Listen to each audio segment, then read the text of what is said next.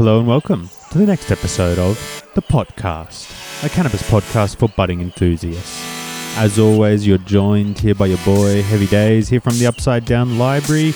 And as usual, we want to give a massive shout out to our incredible sponsors who help make the show happen. Seeds Here Now, your number one seed bank in the industry. A guarantee on satisfaction, not just germination, with all the hottest breeders and the latest drops. Why would you go anywhere else? If you finish a grow and you're not satisfied with the end product, hit them up. They'll make it right. They only stock the highest quality breeders. And I know they got some fire packs from your boy Heavy Days there. Check them out before they're gone, guys.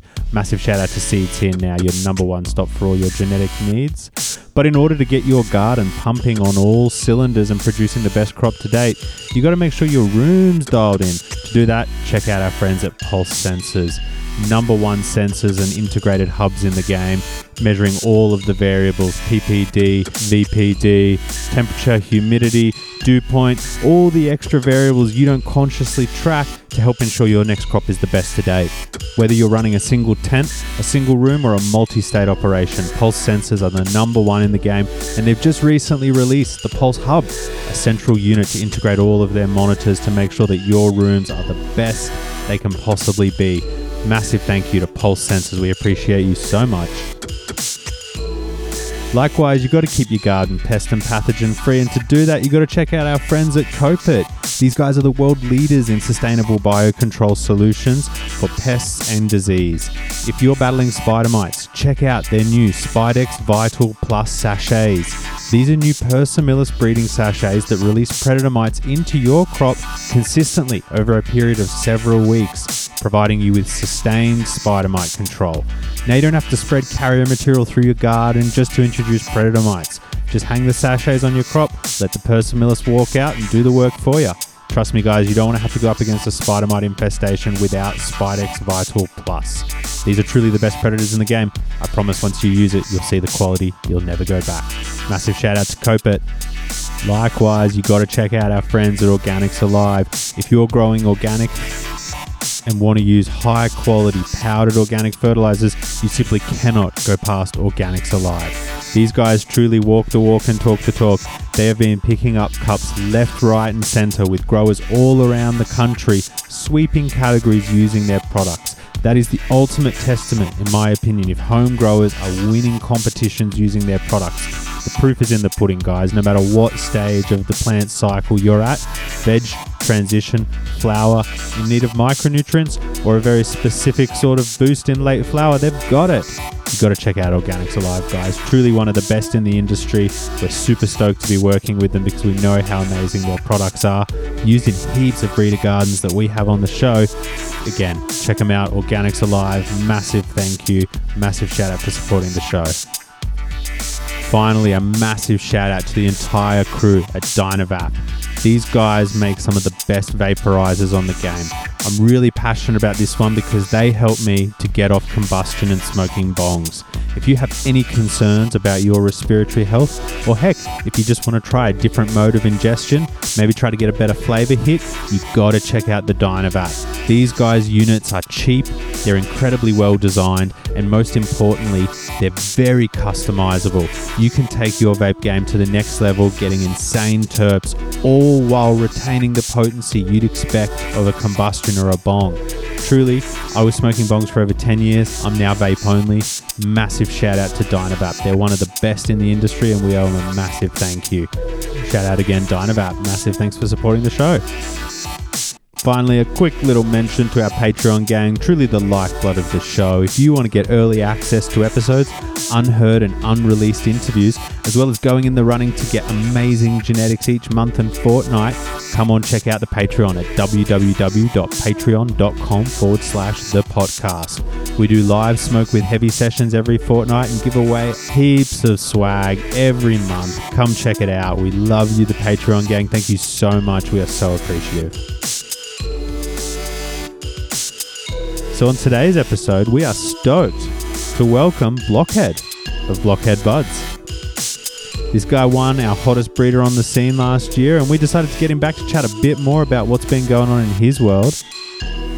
From upcoming collabs, predictions for the future, and a whole lot more. Without further delay, let's get into it.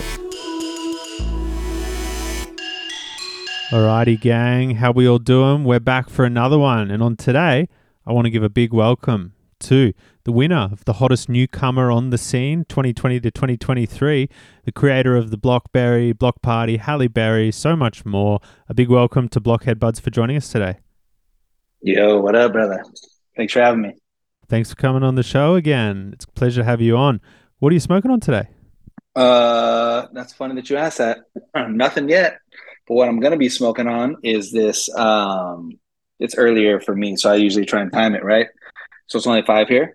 But yeah, so what I'm gonna be smoking on tonight is it's Blackberry cross, or excuse me, it's the Great Cream Cake 2.1 crossed with the blueberry frosting, but it's the number 11 pheno. And it's like candy gas, dude. It's fucking insane. So I posted it on my Instagram. It's on there. And it's so fucking good, dude. It tastes exactly the way it smells. So I'll be smoking on that tonight, probably in the next 2 hours or so, once the kids go down. Ah, beautiful. I love that. I love that. The evening smoke's always a pleasure. Is that Grape Cream Cake the one from Bloom? Yeah, so it's Great Cream Cake 2.1, and then I crossed that with that blueberry frosting, and I think that's what we talked about last time. Is I was trying to come up with like some candy gas, and so my buddy Party Time Farm sent me the pollen, so I made a bunch of crosses with that, and then we just hunted a bunch of stuff with that, and so the Grape Cream 2.1 cross the blueberry frosting number 11 is probably like the most, I would say, candy, but it has gas. And so it's like, yeah, it has that. It's OG Kush Breath, excuse me, OG Kush Breath 2.1. So yeah, so it has that like OG a little bit in there, but it's mostly candy, but it has that gas to it too. So it's like the perfect combo. But yeah, so I'm gonna be smoking on that for sure. It's dank, dude. Can't wait to get you guys some over there in Australia, as a matter of fact. Oh, beautiful. That sounds lovely. I'm sure it's an absolute killer. It's cool that you touched on that point about the candy gas, because in the episode where we did the Breeder Awards, we had a chat to Chris Compound, and he sort of said that his prediction for the future is that the candy gas is here to stay. What's your thoughts on the future of strains and flavors? Where do you think we're heading? Well, I'll say this, that certain like gas strains that I've had, it's just like all gas or Kush strains, certain strains that I'll have, some of them like they smell just super dank, right? But then when you smoke them, they'll taste like an ashtray or something. You know what I mean? And I'm not talking about rosin or anything like that, but like I only smoke flower for the most part. And so for me, I'm like, all right, you know what I mean? It doesn't taste great. After the second or third hit, you're like, all right. So I think the candy portion adds a little bit of sweetness or a little bit of flavor to it. That's like, just I don't know, it just kind of adds to the flavor. So yeah, I would say that candy gas might be the thing. Who knows what's going to happen? There's literally only so many combinations we can come up with, though, right? Mm. But like, yeah, I think the candy gas for sure is like a long term winner, because it takes away the from the gas portion. It's not just ashtray or whatever I'm thinking, right? It adds like a little bit of flavor to it. So yeah, for me, like candy gas is definitely the way to go. It hits all buckets, right? Especially for what people want. Yeah, certainly. And it feels like we're heading into this era where potency is almost becoming a secondary factor, whereas it used to be a lot of the focus for many people. And these days, it's more about like getting that flavor right. And if the potency is lower, that's Yes. almost okay, because, like I want to hit it a few times for that flavor. Would you say you're sort of in agreement with that? I'm glad you're talking about this because I'm a big beer guy. So I'm a big beer nerd, right? So I'm a craft beer nerd.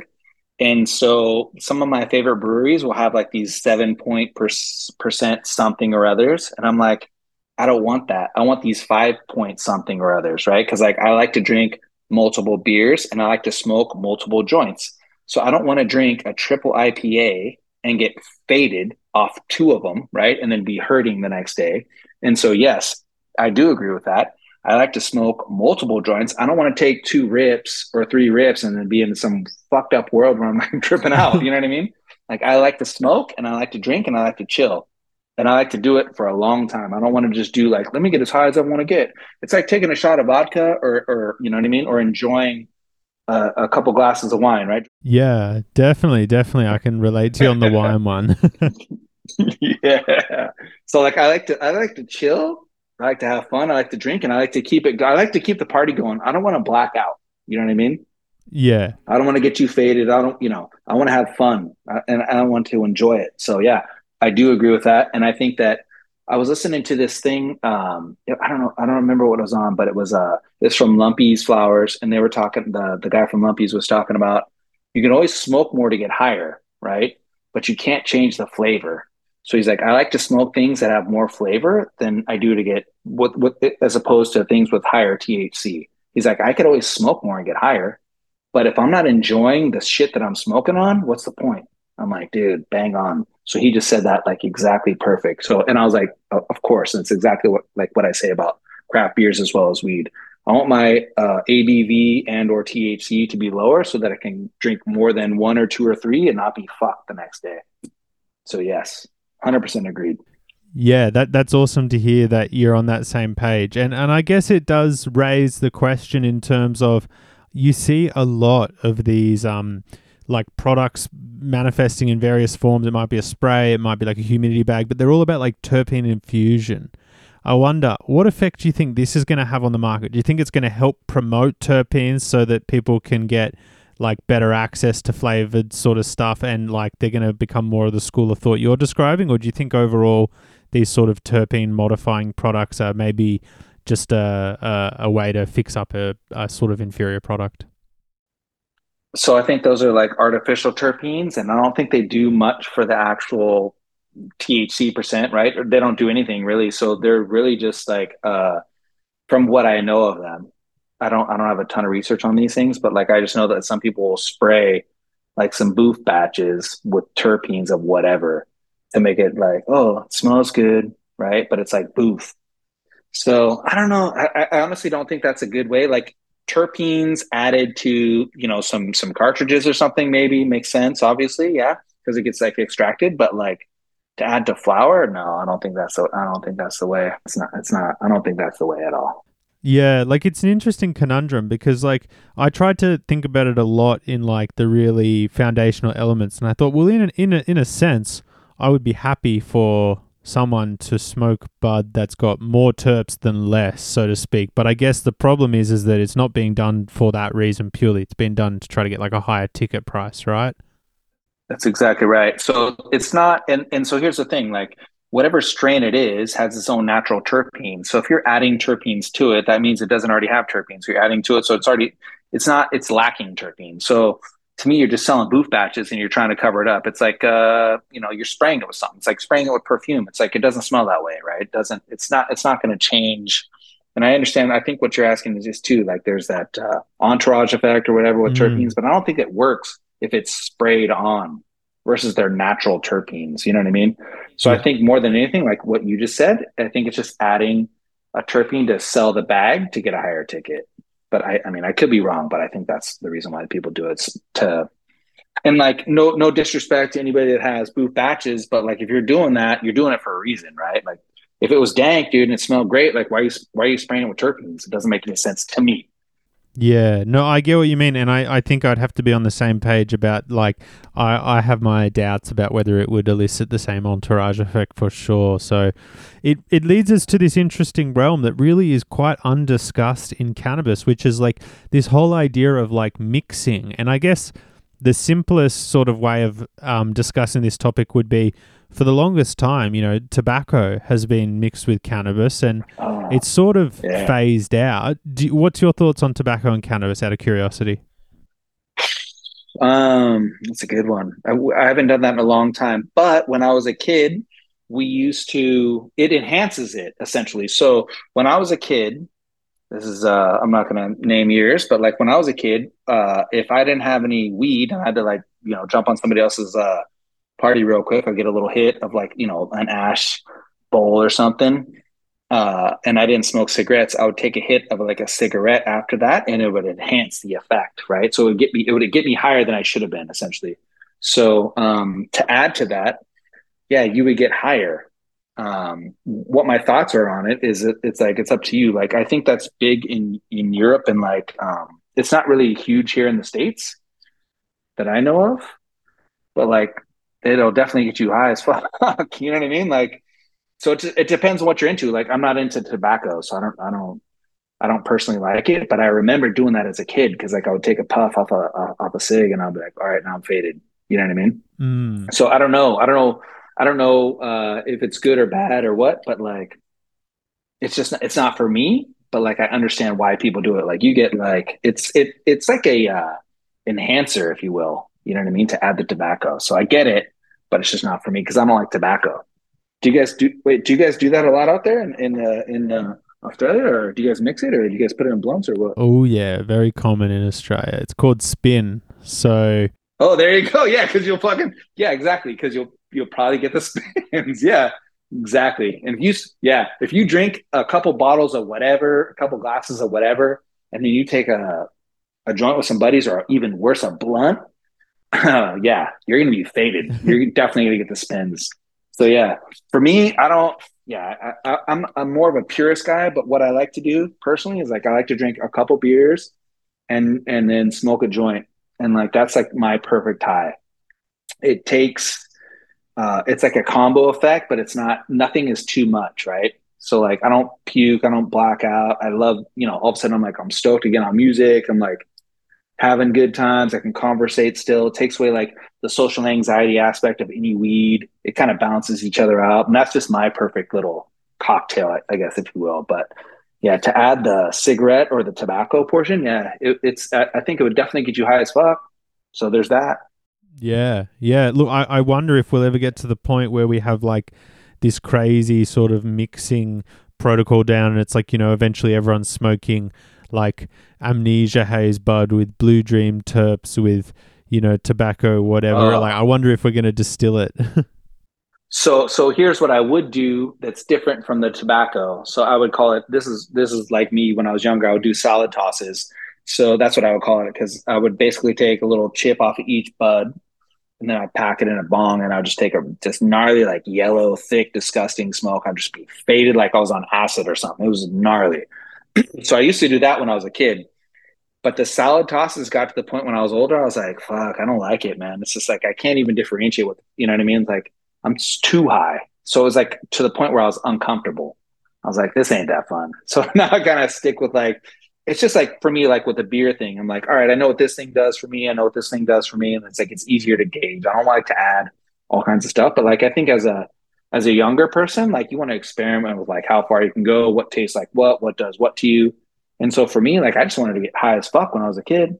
So I would literally just put like, 3 or 4 freaking strains. And back when I was a kid, we didn't have names, we didn't have strains, nothing. It was just like, here's the next batch, right? So it was totally different. We didn't have indica sativa hybrid, nothing, no names. It was just dank or not. And so like I would keep, so I used to sell, I would sell bud, but I would keep like I'll go through each batch and I'll keep like a couple like favorite mugs from each batch, like that I thought were like the best looking ones. And I'd have this full fucking Tupperware of all these different buds. So then, like when I would do those salad tosses, I would just be like randomly picking like 4 or 5 from all these random fucking strains, and who knew what they were? I don't know if they're sativas, indica dominants, hybrids, whatever. Like I didn't give a fuck either. I was like, just get faded. But yeah. So, anyways, I'm gonna whip that name out in front of all the homies with no context.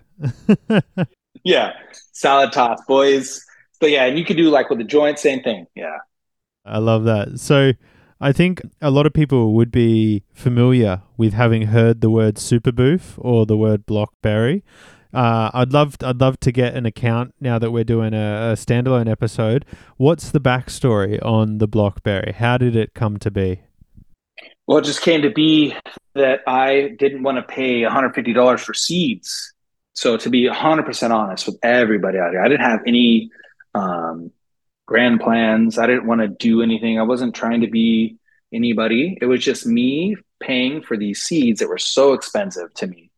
And like I had always collected seeds for years, but I didn't know how to store them, right? So like I used to sell weed when I was a kid all the way up till I was an adult. And like I would save all these seeds. And it got to a point where I tried to start popping them, but they're all like dead essentially. So when I came back into the game, I was like, fuck, dude, these things are $15. Like we used to throw these things out. Now they're charging us for them. So it was mind boggling to me that they would charge us for seeds. And I was like, holy fuck.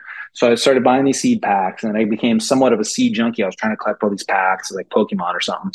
And then I was like, fuck this. So the reason why that Blockberry came to be was because I was like, got a dope male here, dope female here, and that was it. There was literally nothing behind that. And so I was like, I'm just gonna shake these two up. This one smells like blueberry muffins. This one smells like rotten tangerines. I'm like, it'll smell like some type of berry or something, right? And that was my thing. And I was like, this one has great structure. This one has great structure. They both look dope. Boom. And so I just crossed them. And so and I was like, I didn't want to waste anything either. So that was the other key thing. Since seeds were so expensive, I didn't even want to waste males. I was like, fuck, dude, I gotta make this thing prolong itself. So I just created that for myself. And so then I sent some seeds to Jay because he and I were buddies on Instagram and we would trade seeds back and forth before way before anything else happened. So like I sent him a couple seeds and then he threw them in the back of his, I think it was his basement back then. And then he sent me pictures like, holy fuck, bro, these things are blasting off. And then so from there, I was like, holy shit, like I gotta pop these myself. And like I said, I think in our first podcast, I was like, without him, dude, I probably I don't know if I would ever even pop these seeds. So he sent me a bunch of pics. And he was like, damn, dude, this thing is cracking. And so I was like, fuck, I need to pop these myself. So I popped 5 seeds I had a shed. So I popped in my little shed and like I think I had like 2 or 3 males, a mutant, and like by default, I got my fucking breeder cut. And I was like stoked. And I thought it was a male because it was just blasting off. It was like the beast of the group. And then yeah, so that's how it started, man. And then Mobile J or Jay, he took his cut and then he started like marketing it and selling it in Michigan, and I'm in California. So it's like, like we're half a country apart, right? So he started doing his thing and then that started taking off. And I was like, fuck, dude, I gotta see what's up with these things. So then that's when I started popping my seeds, and that's when I found my cut. And then eventually, at some point, I got both the cuts. He sent me that. I had it grow next to mine, and I just liked mine better, so I ended up keeping mine. But the Super Boof cut and everybody else's cut, everybody else that's popped seeds, the guy in Osgrown, like everybody finds winners in that cross. So, but yeah, that's how it started. Wow, what a really interesting story. I have to ask a few specifics there. I mean, the first one is, how would you describe the differences between the Super Boof cut that circulates from Mobile J versus your keeper cut of what we call Blockberry? Yeah, yeah. So his is it's tighter node structure, and it has giant colas, right? Because it has tighter node structure. So that's his, and it doesn't go as purple, and it doesn't stretch as much. So these are the key differences that I noticed because I ran them both multiple times back to back. And no matter what, like I don't care which one anybody prefers. Like it doesn't matter to me, right? I like all the phenos are like my babies, right? Like I don't care which one you prefer. And then so mine, the one that I chose, it's a little bit lankier. It kind of took on more of the black cherry punch structure from the mom, and it got darker. So like the other key thing is to me is like the breeder cut. It goes more purple. It goes like magenta. It's not even like purple. It's like magenta. And if you can control all these factors, like the whole thing will go magenta. And then the super boof cut doesn't go all magenta. So the key differences is that the Blockberry breeder cut will get a little bit lankier. It'll stretch a little bit harder. It won't have the giant 2 foot colas, but it'll have giant colas, but it won't be as tight. So the key differences as well from that, and that's part of the reason why I chose the breeder cut and I didn't keep the super boof cut, was because um, when you have giant colas that are really tightly stacked, it's harder to control with mold. So I've heard some people tell me that they're super boof cut molds. So it is what it is. And I don't know what they're doing, right? So like everybody's environment is different. So, but they both yielded super high. They both freaking smelled pretty much exactly the same. I mean, I love them both, dude. There's no reason why like anybody wouldn't love them both unless they're like, they can be very picky, but like they're both bangers, bro. Like they both test super high. Apparently the super boof washes really well. The fucking blackberry washes well. It just comes down to personal preference, really. But yeah, those are the key differences are the the node spacing. So for Instagram, I would say the Super Booth probably looks better in the sense of like you have these giant fucking 2 foot coals that are just stacked. You know what I mean? But then if you look at the breeder cut, it's purple or magenta and it's stacked, but it's not as like tightly node spaced. And it's just a bigger, more vigorous plant. But like I said, man, it's really splitting hairs. And like I just so you know, to for everybody else to know as well. I finally just popped all kinds of new blackberry seeds, all F1s, right? So I'm finally searching for fucking F2, dude. So I'm finally there. Everybody's always like, oh, when can I get some seeds? So I just did that right now, probably like a week ago. So we're on to the F2s. Now I'm searching for this dope male. I'll probably cross it to my breeder cut unless I find just some crazy female out of the F1s. But most likely, I'll do both. But yeah, so there's going to be some F2s coming. Ah, that's really, really exciting. I mean, Seeds for everybody. Yeah, so it's about time. I know everybody's talking shit, and to me, I was like, does anybody really want this shit? Like, it's old in the sense that, like, I think I created these things in I don't even know when. It's been years, right? I'm like, does anybody still give a fuck? But like, people still hit me up. So I'm like, fuck, might as well make them. So it's finally on to that. yeah, nice. And is the goal to be able to like eventually line breed it to the point where like you can offer it as like a seed line that's like really consistent in the outcome, or is it more just to take it to the F2 and not necessarily go like further? Oh no, yeah, I'm trying to definitely make it to where it's like my key thing in all breeding projects is to make it so you don't have to pop 800 seeds to find a winner. Like, can you find a fucking production strain within 5 or 6 seeds?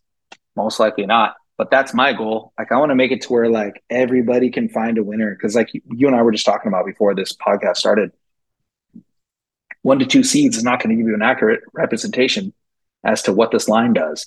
But what I want is like if you pop, because like I'm a small tent guy, right? So like I started there. I want every tent guy and girl to be able to pop a couple seeds and find something that's dope. I don't want them to have to like you shouldn't have to buy 30 packs or bulk to find a winner in my eyes, right? So like I want it to be for the everyday person, and that's my goal. So what I'm looking for in F2s is I'm gonna look for a fucking banger ass male that's like structurally pretty much the same, vigorous, if not the same as my Blackberry or the Super Booth, color, etc. Terpenes obviously huge, structure obviously huge, and I'm gonna do that. But I'm gonna probably make multiples of them. I'm gonna most likely I'm gonna have multiple different phenotype crosses. But yeah, so the goal will be for me is to make sure that everybody has consistency in the sense that like you're always going to find like 4 or 5 seeds you're going to have a banger. You're not going to have to fucking hunt 1,000 seeds to find that one gem. Yeah, nice. I like that sentiment. And you sort of preempted my next question, which was I noticed you put a post up the other day and you were sort of referencing that some of your best keepers, like the Halle Berry and the Blockberry, came from. All off 5 seeds. Yep. So is that sort of the number you think is a good number? Like you should be able to find something from around 5 seeds? That's not even a that's not a that's just for me a personal goal. And like I said, if you are if you're popping seeds in a tent and you're because let's be honest, the people that are usually buying the bulk of the seeds are people that are home growers. The home growers don't have a giant facility to grow fucking thousands of seeds and find this fucking winner and whittle them down. Like they don't have that. Like those are the people that are buying. I'm trying to make it so like everybody who's buying my seeds finds something dope. And my point on that post was that I found all those literally within 5 seeds because I don't have a giant space. I have a tiny little space in my garage, and then like I have other stuff too now. But like when I found those, I was just like small time home grower essentially, right?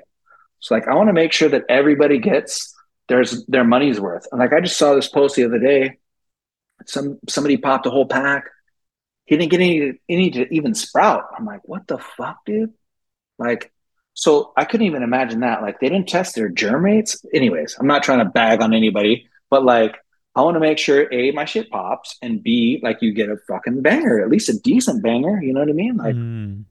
so, anyways, that's my goal in breeding. I just want to make things better versus just hype on hype. But I will say this, to my detriment, I have done a couple hype on hype crosses recently, and I don't know if they're going to be good or not. So I'm trying to test them beforehand. But yeah, but that's my goal, man. I want to make it so it's like every person out there buys a pack of seeds. They can get something at least decent. Does it have to be full on production strain? Production strain, I mean, does it yield three light? And does it have all these fucking, boxes checked? May or may not, right? But like, will it yield fairly well? Will it have fucking terps? Will it have power behind it? Will it have, the bag appeal, et cetera, et cetera? I'm trying to check as many boxes as I can for everybody. So, Yeah, nice. Well, look, before we move on, I'd love to quickly ask, because you sort of touched on it just there. Tell us about some of the upcoming hype on hype. I'd love to know what you got in the future. uh, yeah, so we did. I teamed up with Belief, Dan from Belief. We did Chimera 3 cross with Blockberry. Those are fems, but unfortunately, it didn't yield that many seeds. So we're trying that again. So right now, I sent him a bunch of clones, and like he's going to try and do it because he just sent me the pollen.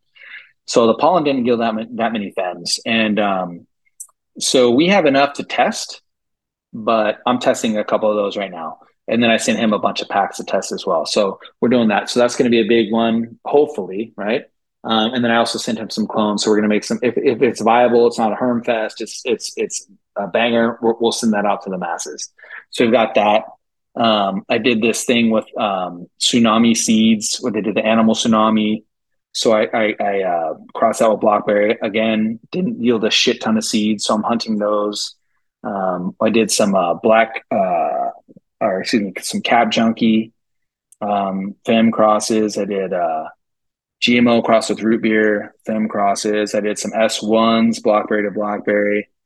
Um, the other one, it's a Black Cherry Gelato cross with Blackberry. I did Baby Yoda cross with Blackberry.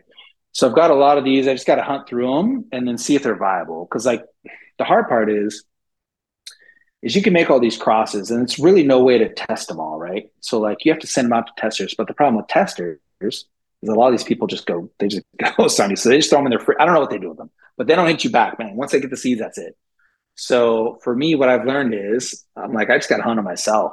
So whether or not certain ones of these will be available or not will be based on me basically hunting them myself, making sure they're not hermfest, really, and if they're good. So yeah, those are some of the hyper crosses, I guess.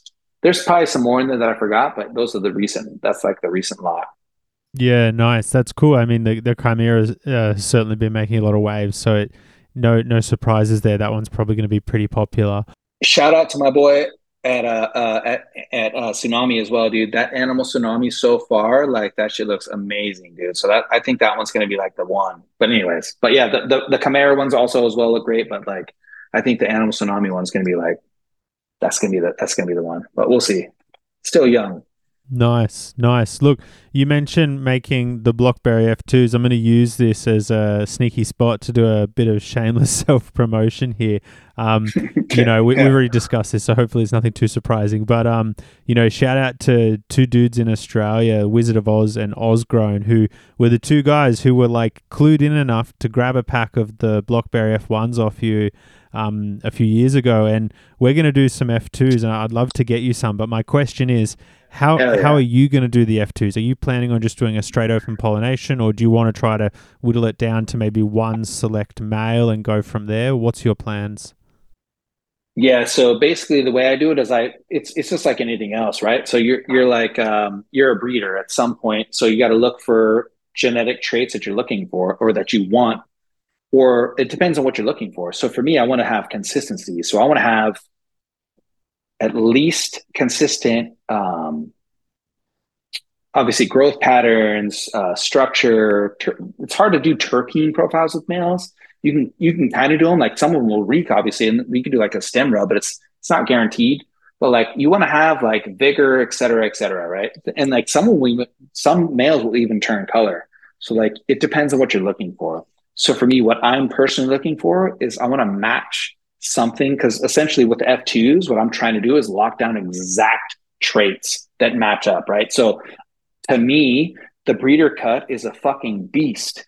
So I want to match that. So I want to find something vigor for vigor, structure to structure, color to color, terp to terp, even though it's hard to do with the male. And that's what I want to do. So that's what I'm personally looking for. In terms of your question, in terms of open pollination, um, I won't do that personally, but like if you just, yeah, I mean, if you just want to do that just to make some seeds for yourself, for sure, 100%, there's nothing wrong with it. You can still hunt through it. You could have thousands of seeds for free now, right? So now you got like that genetic as a backup. So I wouldn't tell anybody not to do that. But for me to try and sell, so it's different, right? If you're trying to sell seeds, I'm trying to sell somebody the fact that they're going to get something very similar to what I have, and it has to be consistent. So for me, like I have to be a little bit more rigorous in my selections. Yeah, sure, that makes sense. And what sort of plants do you think would in general pair well with blackberry? Do you think like, oh, well, the blackberry's got like the flavor, so I pair it with potency? So that's a good question. So I will say this: I my only thing is I'm literally trying to take everything blackberry, switch out terps and flavor, because that's the only thing that I think is missing in the sense that not everybody likes citrus, right? So like somebody like fuck blackberry, that tastes like fuck whatever tangy. So I'm like, I get it. Not everybody likes vanilla, not everybody likes chocolate or strawberry, right? So like what I'm trying to do is I'm trying to swap out the terps. So I want to make a full fucking gnarly, heavy gas, just like earthy, burnt rubber vibe with the same structure, same yield, same look, right? I want to take a fucking papaya. I want to take an orange. I want to take a strawberry. I want to take the whole gamut that we have of hops, right? I want to take them all. Lemon, uh, pine trees, pine, whatever. I want to take them all and just add it to the fucking blockberry structure. Because, like, to me, that's going to be a guaranteed banger for facilities. Because at this stage in our game, at least here in California, people are closing down left and right, and they need these unicorns, right? So they need these things to be able to yield like a monster. And they have to hit all these other boxes. The problem is, if you have all these other hype strains, a lot of them will hit a certain amount of boxes, but they don't hit them all. So I'm trying to make it to where like every single one of these are production strains, and like that's my goal. So if it can hit different flavor profiles and different terp profiles, but keep the same structure and look, like I did with like the Super Kush, right? That was a Blackberry cross with Triangle Kush, dude. It's a game changer. So like uh Triangle Kush was never like a giant stacking big. It was more like satellite buds, like some top knots, right? Um, but now mixing it with a blackberry, you get these fucking like with Super Boof or whatever. So Super Boof, you get these giant colas now that are stacked. They're fucking coated in crystals or trichomes, and now they have Kush terps. It's like bang, dude. This is exactly what I wanted. So things like that. That's all I'm trying to do. So I'm basically trying to create flavors for everybody with the same structure and yield and color and bag appeal, et cetera, so that everybody can fucking grow it. Everybody can be stoked on how much they yield. Because really it comes down to if it's yielding one and a half a light, nobody's going to grow that long term unless it's just for a head stash. Like it's nowadays, it just doesn't make any sense. Like the prices are too low. So like you need to literally come as close to 3 light or more as possible. So that's my goal. I want to make it so every tent grower as well as every facility is like, bang on, dude. Let me just change out these fucking terps, right? Because not everybody's gonna like whatever. So that's the goal.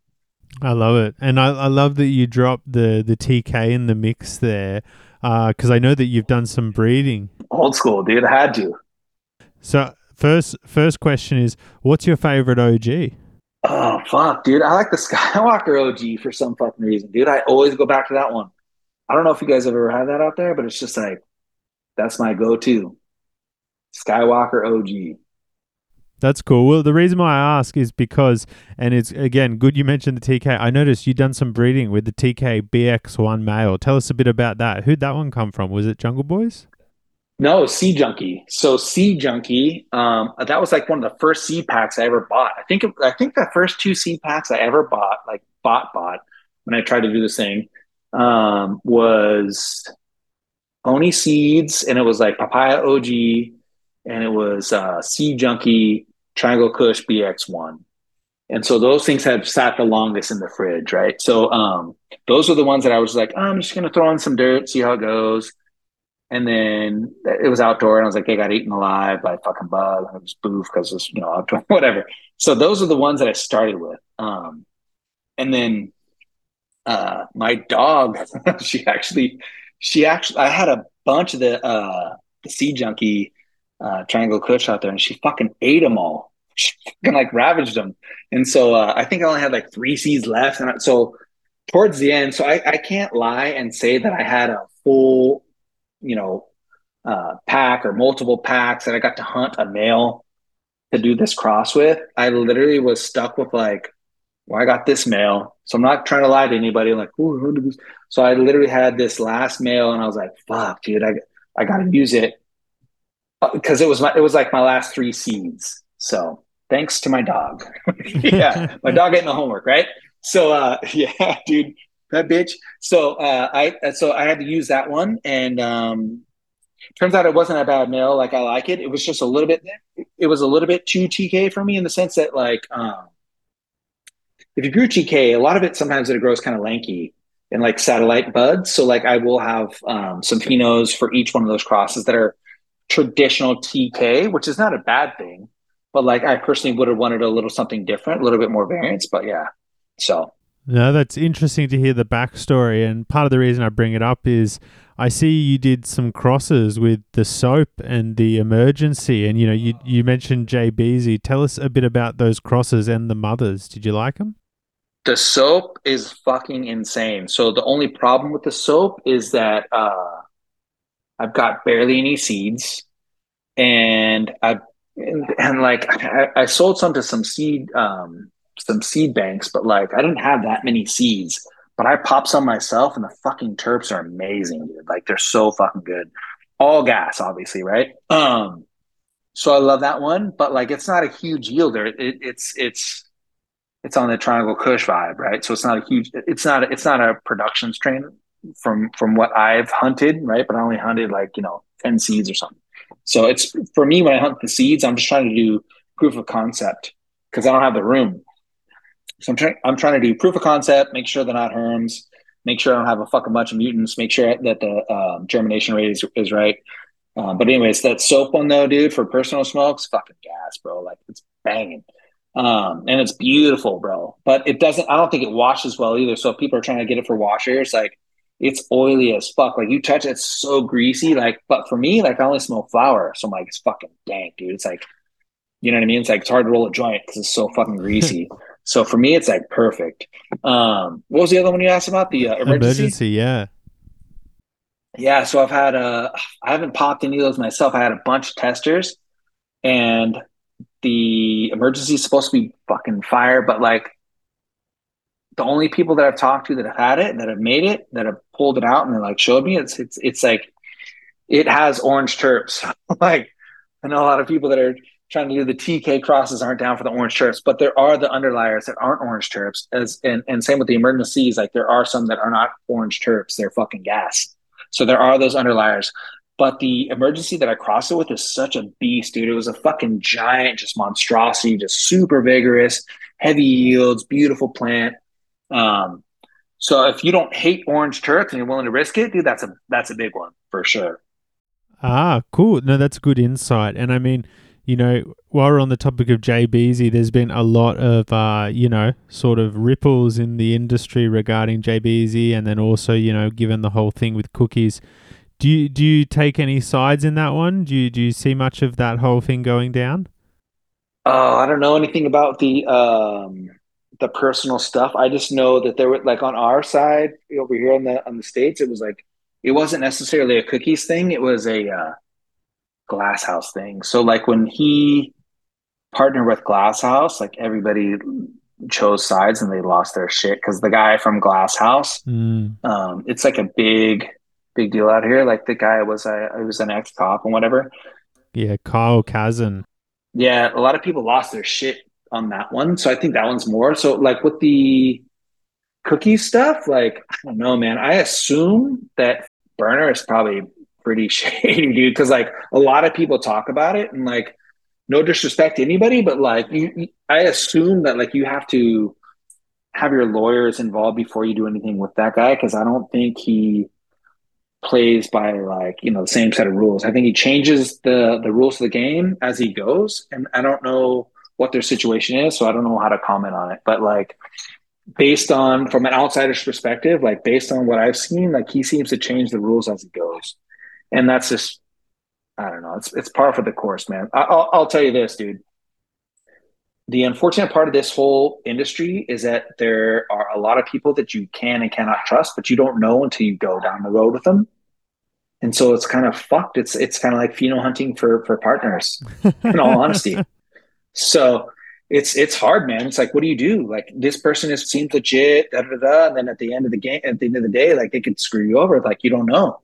So yeah, I honestly don't know what their situation is behind closed doors, so I couldn't really comment. But I would say the more important or the more, I guess, controversial was the glass house combo, and then supposedly like that thing fizzled. So I don't know what happened, but yeah, I don't know, man. That's between all them, right? Like I don't really have an opinion. I'm just outsider, just like I like to hear everybody's side before I choose, right? But I didn't hear everybody's side. So from BZ standpoint, sounds like he got fucked over, but I didn't hear everybody else's side. So I don't know. Yeah. While we're on the topic of the industry, I was, doing some research for this episode as I generally do. And when I was Googling around, I feel like I got the strong impression that Blockberry has got to be one of the most sold clones on the market, like in terms of like everyone's offering Blockberry as a cutting for sale. How does that play into what you're doing? Do you find that like, oh, that's humbling, that's awesome, or how does it interplay with your operation, and how do you feel about it? Oh, it's amazing. So for me, my goal is not to just make a shit ton of money and fuck people over. Like my initial goal, like I said, was just to make more seed for myself. So my impression to answer your question is if that's the most sold clone, like that's fucking awesome. Cause all I really want to do with this whole strain is like share it with everybody, man. Like I want to be known to supply something or known to add to the scene. Like I don't want to be a fucking just a money grubbing, give me money, like scene, man. Like Blue Dream, fucking whatever, NL5, whatever it is. Like I just want to be here. This is awesome. I want the world to have it, right? Not to say that I don't charge for it, right? If you ask me, I'm gonna charge you for it because I only have so many.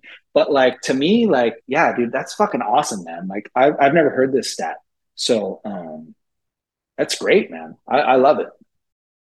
Yeah, look, I mean, it's honestly just observation. I could be wrong, but it seems like it's extremely popular. And I mean, on that same note, I'd love to ask you. I saw a few companies they were getting like really top dollar for they label it as super booth, but obviously it's Blockberry. But I found one notable instance where there was a company. It looked like it was high quality. They were selling a quarter of smalls for $75, and I thought that's actually really good. Like that's surprisingly good. Yeah, that's good. How does Yeah. that impact your whole dynamic? Are you stoked that it's able to command that sort of price? Yeah, and the crazy part is that it's been years since this came out. So like certain people are like, I'm tired of it, right? But other people still haven't caught on to it. So that's the thing. It's literally been an underground slow roller, slow player the whole time. So it's just been building and building and building. And so it's a fucking amazing that it's still even in the conversation to me. And then to add to that, if it commands anything, like that's amazing, right? Because like how many people go through so many hype strains, or on to the next, on to the next, on to the next. And this was never a hype strain. This is some random dude in fucking California that everybody thinks is in Michigan. You know what I'm saying? So like to me, that's fucking awesome. To me, the fact that anybody is even talking about it anymore is amazing. So I'm super stoked. And like I said, man, my only thing is I want this shit to go out to the world. Like I want everybody to have it. It's a production strain, right? Like you could literally like let me just tell you something, dude. So side note, I partner with this company called Zen Leaf, and they're legal here in California, and like they flat out told me like, dude, it's a fucking unicorn. it hits numbers, it hits fucking weight, it hits all these things, right? So it hits all these metrics that they account for, and then they're like, dude, it adds however much. I'm not going to say that however much, but it adds however much to our bottom end every month. It's fucking insane. So it brings people back from the brink. And like that's huge to me. I'm like, dude, it's so humbling to hear that. Like that's fucking amazing. Like, dude, trust me, bro, it's a fucking unicorn. Whether or not you like the terps are one thing, right? So that's why I'm still trying to look for the other terps. But yeah, man, it's very humbling. So to hear that it still commands anything because it's been around to me for so long. I think it was 2019 when I made that. So what's it, 4 years? Yeah, it's fucking amazing. So yeah, I love it. That's awesome. That's awesome. And I wanted to ask, I had seen in your stories, it came across to me like there might have been at some point at least a little bit of friction between you and Mobile J. And I wanted to just ask, are we reclaiming the name? Are we trying to get rid of the Super Booth title and just get it Blockberry once and for all? Or are we happy to let the Super Booth slide? Oh no, it was always Blockberry was the strain name. He changed his to Super Boof, and we talked about that in the first podcast. And it's like to me, that's just the cut, but it's never been the strain name. So like I'm not trying to regain anything in the sense of that. It's just that's his specific cut is the Blockberry, or excuse me, the Super Boof cut of Blockberry. So for me, I'm just like asserting myself in the sense that like it was never the strain was never Super Boof. It was always Blockberry. Like I never changed that. He changed it to Super Boof. It's kind of like a little fucker, it's like my little brother, right? He's like, fuck you. Like we're just talking shit to each other, which is fine. But yeah, so the name itself, it's always going to be Blockberry, and there's no talk about that. The cut itself, you can call it whatever you want. So Super Boof cut or Blockberry, it's game. So good on him, and no, I don't. But yeah, the strain name is never going to change. It's Blockberry. It's not. It's never been Super Boof, and never will be. That's awesome. That's awesome to hear. Okay. So I wanted to ask, what line that you've created are you most excited to work with next? So just what we were just talking about. So I just did. Here's something. I just did these. So I just did these Blockberry cross with blueberry frosting, and like what we were just talking about. This all kind of leads. It all kind of melds together. So like I'm trying to find those blueberry terps now. So initially, when I had the black cherry punch, the mom I had was full blueberry bread. It was amazing. It smelled like when it was on the vine, it smelled like fucking artificial blueberries. And then when it cured, it smelled like fucking blueberry bread. It was so fucking good. But the problem was it didn't get you that high. It was kind of on the low in the THC. It was like a quick high and it kind of went away. Um, so I'm just trying to get back to those blueberry terps. So I just did the blueberry frosting cross to the Blockberry. I'm hunting those right now. So I'm hoping for that. Hopefully I find something that has the THC percentage as well as all the other attributes of the original Blockberry, and then with the different terps. So that's one that I'm very excited about. The other one I'm excited about is obviously that Chimera. The Chimera has a shit ton of fucking hype behind it. He just did uh, whatever it's called I'm fucking blanking. he just did a collab with Sea Junkie, right? So he's got his Sea Junkie collab. It was like Permanent Chimera or something like that. So we're gonna be riding on that heel, right? So hopefully those things turn out well. And then hopefully this one turns out well, the Blockberry with the Chimera. So that's another big one that I'm hyped about. But like I would say after all said and done, like what I've grown out and I've crossed is going to be the blueberry cross of, or excuse me, the Blockberry cross of blueberry frosting. It's going to be probably my number one. And then the number two will be the Blockberry cross with the Animal Tsunami. Shout out to Tsunami Seeds, dude. Like I think that one's going to be a banger. And they already are looking fucking insane. So like everything that I've known about the Animal Tsunami, it's a fucking heavy, indica heavy, fucking gassy. It has a little sweet tone to it too. So like if we can get that heavy, sweet, gassy note with the Blockberry structure just to add a little bit of weight to it, it'll be a fucking fire banger, dude. So those are probably the two most that I'm excited about.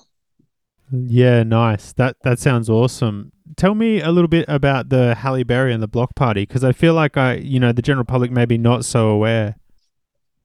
Yes. So the Halle Berry, that thing hasn't had its time to shine yet.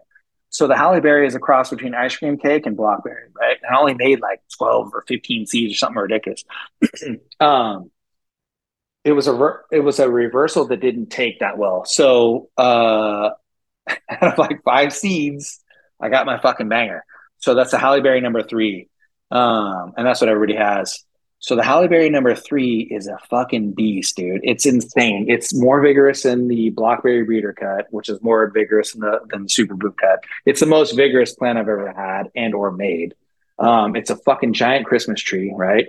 It blasts off. So if you have triplets or double stacks, it's probably not good for that. But if you have no headroom issues, like it's a fucking beast. It goes full dark purple throughout without any environmental attributes whatsoever. So it just does it genetically, right? And then it just is fucking super coated in trichomes, and it has a cream savor terp. So it tastes like it has a vanilla from the ice cream cake. It has the vanilla back, but on the front side, it has like the blackberry front. So it's like not full tangy, but it has like an earthy kind of citrus vibe with a vanilla finish, and it's fucking so good, bro. It's like tasting a cream savor, and then yield super heavy, and in the bag, it looks fucking crazy. It's straight up. It almost looks black, and it throws these giant donks like fucking baby arm donks. It's just huge, heavy fucking colas. It's amazing. That one just won in the Zolympics in Michigan for, I think it was like, I don't know, it was first or second place for best terps and best bag appeal. So it was in the top two for each one of those categories. And that was grown out by Ghostbusters in Michigan. I gave that to him a long time ago. And side note on that, I don't know if I should be telling people, but it's too late. So he has so Ghostbusters took my Blockberry, my breeder cut. That's Raekwon from Wu-Tang Clan. That's his signature strain. That's my Blockberry. The Halle Berry is Matt Barnes. He's like a basketball player, ex-basketball player. That's his signature strain. They're all from Michigan, apparently. And then Royce the 5'9" has my Block Party as his signature strain. He's a rapper. But anyway, so that's the Halle Berry. So that thing just started getting going. That company that I talked to you about earlier that I started with a partnership with Zenleaf here in San Diego. They are finally building out some moms. They just did a couple runs just real quick to see if it would be viable for their system, right? So it is, and so now they're building out the mom block. So we're gonna have a ton of Instagram footage here, probably in the next 3-4 months of it, and like people will really get to see. Because like for me, I'm just I don't have the facilities and the space to do like giant grows, so I can only do a couple plants at a time. But we'll be able to see soon like what it actually looks like on a production scale. So it's bonkers. So that's the Halle Berry, and then the block party was Super Sherb, which is it was a freebie from In-House Genetics, and it was Sunset Sherb crossed with GMO, and it might be backwards. I'm not sure which one went first. I think it was Sunset Sherb crossed with GMO, and it was a freebie. So I popped I think I got like 6 or 7 seeds of that as a freebie. I found this one that was just like, it was gassy, but it was like blueberry terps, and it was so good. So I used that one for the mom, and then some of them were like GMO. They're kind of like ugly, long, giant fucking colas that just like didn't really smell great, didn't really taste great. So I used that mom, and then same thing, dude. I think I did like a maybe 30 or 40 seeds off of it, and so I only popped however many. But that's the block party. So the block party, it's awesome. But here's the thing, dude. From what I've heard, the I've never had this problem, but the people that I've sold clones to, like if it has wet pots consistently, it won't grow giant donks. I've only had these baseball bat donks, like giant fucking heavy ass donks, but like people have told me they're like, oh, it's not growing. Like they'll have these tiny little frosty buds, and like because they have these super wet pots. But that one's super nice, dude. People love it or hate it. It's kind of the same thing. It has like it's all gas. It has a slight lemon, I would say, finish to it. But yeah, that one's also awesome. So Block Party to me is awesome, but like if you don't grow it right, it's not going to be great. So the Halle Berry is kind of like the Blockberry in the sense that like you could do whatever the hell you want to it. It's still going to be great. You know what I mean? Yeah, wow, that's really cool. I just want to quickly pivot for a second back to something you mentioned earlier, where you were talking about, some of the high-profile rappers and former NBA players having signature strains. What do you mean by signature strain? Like, as in, like that's the one they're repping. And as a follow-up, do you think that this sort of collabing between big name people outside of the cannabis industry, like what we've seen already, do you think that's something that's going to continue? I don't really know, to be honest, but I know what they do. They basically come to big growers and big facilities because they're doing business ventures, right? They're not growers. They're not anything but marketing, really. So they're just trying to look for strains that they like, and then they just want to attach their name to it. So like, boom, it's this, and then like, it's Wu Tang's whatever. You know what I mean? So I don't know how to answer your question in the sense of like, I don't know if it's going to be a continued thing, but I think it would be because there's always been like, let's go back a little bit, like the cookies thing. Like cookies, they don't grow their weed. Like they find local growers in whatever area to where their dispensaries are at, and then they give them the strains and they grow them and they buy them back for like a certain price. It's negotiated. So it's a little bit behind the scenes info, but same kind of vibe. You know what I mean? It's just somebody just basically. I mean, no offense to anybody, but it's like somebody just changing the name. You know what I mean? Adding their label to it, and that's kind of the way it works with them. But I don't know if it's going to be a long term thing or not. I don't know if they continue to do it after a while or what. But as you probably know, the weed game has a lot to do with hype, right? So if you have a big time whoever,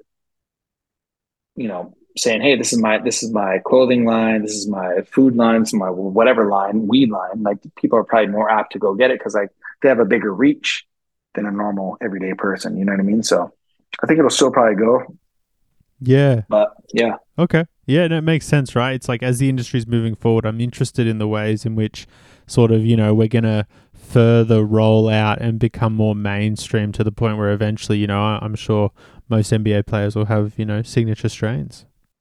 Yeah, There's UFC fighters. There's a guy in Arizona that has a whole brand. He actually does it from soup to nuts. Like that guy's badass, dude. Shout out to George Roop.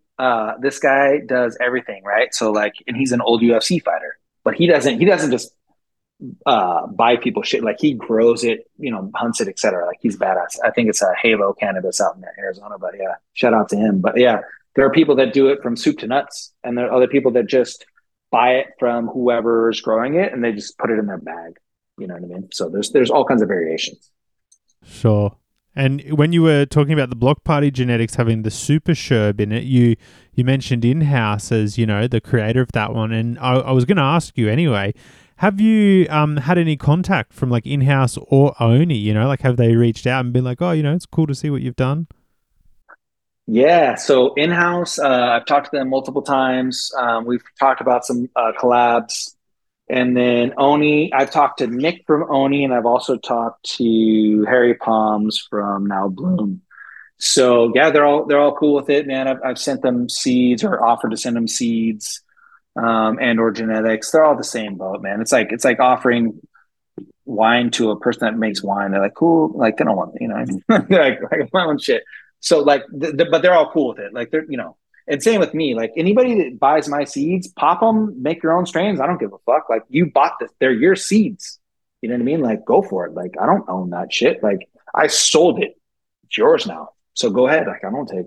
So it's the same kind of vibe. And those guys have also given me that same vibe. They're like, cool blessings, like maybe we'll do something in the future kind of vibe. You know what I mean? So every single one of those dudes I've reached out to and talked to, asked them for blessings and or told them like, hey, doing this, do you want some of that? Like they're all cool with it. So yeah, every single one of those guys has been cool as fuck for sure. Yeah, that's awesome. From my interactions with those guys you mentioned, they've all been really cool. I guess I wanted to ask as sort of a follow-up, but maybe it should have been a preamble to it all. When you made the Blockberry, were you aware that when you were grabbing, for example, the Tropicana cookies is the one that stands out to me more so, that like this was a strain that was going to really pave the way and become like this super fire strain? Or was it totally sort of just coincidence that you happened to have these two strains that like, went on to be reasonably popular? It was absolutely the opposite. So when I was doing it, everybody was on the tail end of Trop cookies because it was already at the F2s. A lot of people had already done the F1s. They're like, oh, I'm at the end of my da da da da. And then they had their own specific cut. A lot of people had the mountain Trop cut or whatever it was.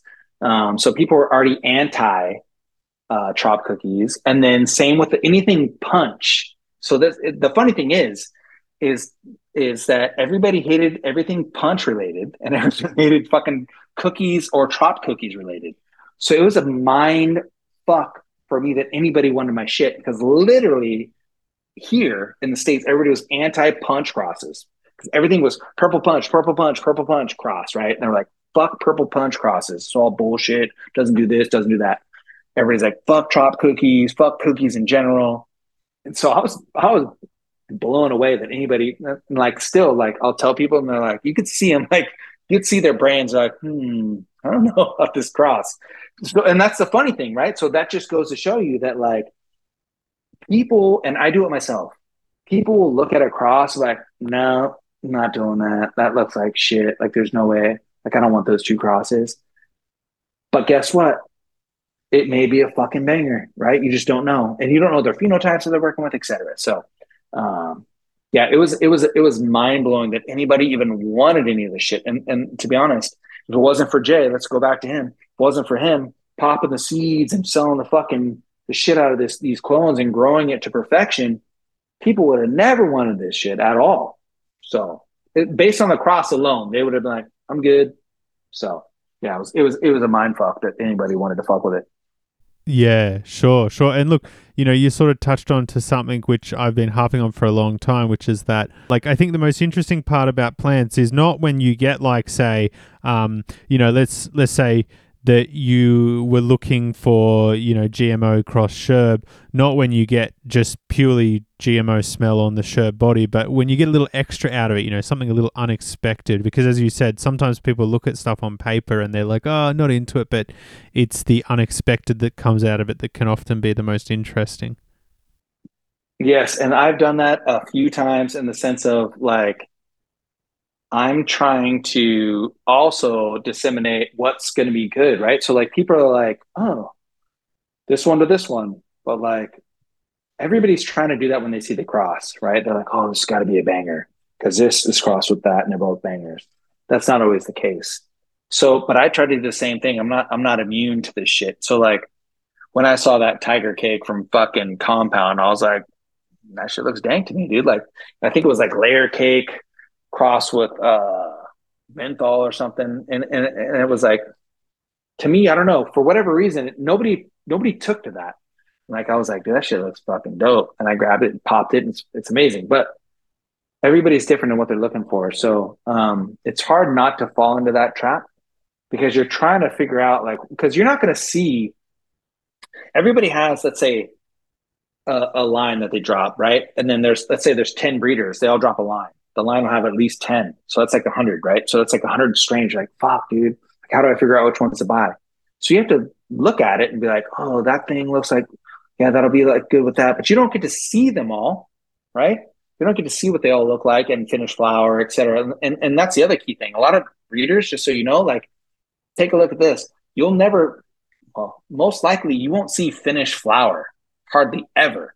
They won't show you that. Why is that? I don't know. But like they'll show you what it looks like on a plant, they'll show you this fucking giant donk, et cetera. Right. So it's hard to wade through all the options to figure out what, because you got to spend your money on something, but you got to figure out which one you think is going to be the best. But it's not easy, man. So it's hard to differentiate between all the different dope breeders, especially like the legacy guys. You know what I mean? Like you fall through your own little rabbit holes, and it's just hard to figure out like what's going to be dope. But like a lot of the times, you really don't know. Even if it's like banger to banger, it could be shit. You just never know. Yeah, completely, completely. I don't know where to slot this one in, so we're going to do it right here. Would you ever do Blockberry S1s? I already did Blackberry S1s. Yes, I did them. And they Here's the did problem. they go out to the public? Here, no. Okay, I was about to say, did I do such a bad job researching that? Yeah. So I have them. So here's the problem with Blackberry. For at least my cut, every time I reverse it, it'll throw like a shit ton of male sacs and whatnot, but they don't dump. So and that's the problem. So for me, like when we talk about, let's go back for a second, right? When I did the Super Sure, created the block party, and when I did the Halle Berry cross ice cream cake, all those things, and I said like I only got 10 seeds, 20 seeds, 30 seeds. It's because the Blockberry, my personal cut, it'll reverse fine, but it doesn't throw a shit ton of pollen, and that's the problem. So I mean, for the S1s, I probably have like I don't know, 30 to 50 seeds. So it's I'm not going to sell them. Like, what am I going to what am I going to get out of that? Doesn't make sense. I'll just keep them. But I do have them, and I think the better option for the BlackBerry is to I don't know if the fins are ever going to be great for at least my cut. So that's why I'm trying to do these F2s now. It receives regular pollen really well, and it shoots out thousands of seeds. So on that note, that Blockberry cross of blueberry frosting that'll be coming out soon. I'm going to be doing these Blockberry F2s probably at the same time, and some other stuff too. So I'm going to probably be doing all kinds of stuff at that point. But most of them will, well, pretty much all of them will be regular seeds because, like I said, it doesn't reverse well. Yeah, that's really interesting to hear. Definitely reversal is something we've discussed on the show, being very like not just strain to strain, but cutting to cutting specific. And so while we're on that topic, I'd love to quickly ask, do you have any preference, regular versus feminized breeding? I personally like regulars because it's much more viable. It lasts longer, the pollen itself as well. So, like for instance, I had some pretty fresh pollen. Didn't make that many seeds of some reversal, and then I had some old ass blueberry frosting. Right, I had a little bit left, and it created thousands of seeds. It's just much more viable, right? It lasts longer. You could store it longer. You get better. To me, more healthy seeds, not as many herms. The reversals are great for people that want to obviously guarantee that they're going to eat females, but the issue is also what I don't think a lot of people take into consideration is this. Even though you may get all females, you're also going to get mutants and you're also going to get herms. So you're going to have to cull those as well. So let's say you have a 10 pack. Boom, you got this many mutants, this many herms. You're left with three or four females. So to me, I'd rather have the males. I'd rather I'd rather pop a pack of 10 regs, get the four females, have the six males, pick a dope male, pick a dope female maybe, and then blast them off in the backyard or something. You know what I mean? And then create my own thousands of seeds for future reference, just to bank the genetic. So that's me personally. But I get it why people want fens because they're guaranteed. But like I said, what they're not taking into account is the herm rate as well as the mutant rate. Yeah. I wanted to ask because you mentioned it a little earlier, and I keep forgetting that some people may not have heard the little shorter segment we did on the Breeder of the Year Awards. So tell us a little bit about the blueberry frosting, which I'm sure other people have seen pop up in some of your work. Yeah, so the blueberry frosting was from a guy in Santa Cruz, Party Time Farms. Basically, he created it, and it's Wedding Crasher cross with blueberry cookies, I believe. And he replied to one of my stories. I was like asking about blueberry terps or something like that. He's like, dude, I got this fucking cross that I made that's got blueberry terps. Cause I'm like we were talking about earlier, it's all connected, right? I was like, I just want to switch out the terps to something else. So he basically said, he's like, hey man, and I have pollen. I was like, no shit. So he sent me seeds, weed, and pollen. I was like, fuck yeah, bro. So like I got to smoke the weed, I got to pop some seeds, and I got pollen. So blueberry frosting came from him. Party Time Farm, shout out. The only unfortunate thing is that he's not going to probably hear this. He might hear it, but I think he moved. I think he went to like Colombia or some shit. He like closed down. So that's where I got the pollen from, and I haven't heard back from him for a long time. But that's where the pollen came from. And then what was the other part of the question? What sort of stuff can people expect from it in the crosses they see it pop up in? Oh yeah, so far what I've gotten from what I've hunted and or popped, full candy gas. It was fucking amazing. So like this grape cream cake. crossed with the Great Cream Cake 2.1 crossed with blueberry frosting number 11 is a fucking banger. So I have that on my Instagram right now. It's so fucking sweet. It's like sweet candy blueberries with gas at the end. It's insane. Like it's like a gas in the sense that like it hits you in the top of your sinuses, if you know what I mean. It's like Vicks vapor rub. I don't. You guys have that right? Menthol Yep, like yep, yep. hits you in the top of your sinuses, like opens up your sinuses, like holy fuck. But with like blueberries, looks great, smells great, tastes great, smokes fucking great. That's the one. So at least for now, for me. Um, but that's like one of the and that's one of the ones that I have right now. I also did this one with that blueberry frosting crossed with tiger cake. We just talked about that randomly. Um, and that shit is fucking ridiculous. So the one that I have, it's also so random. It's also a number 11.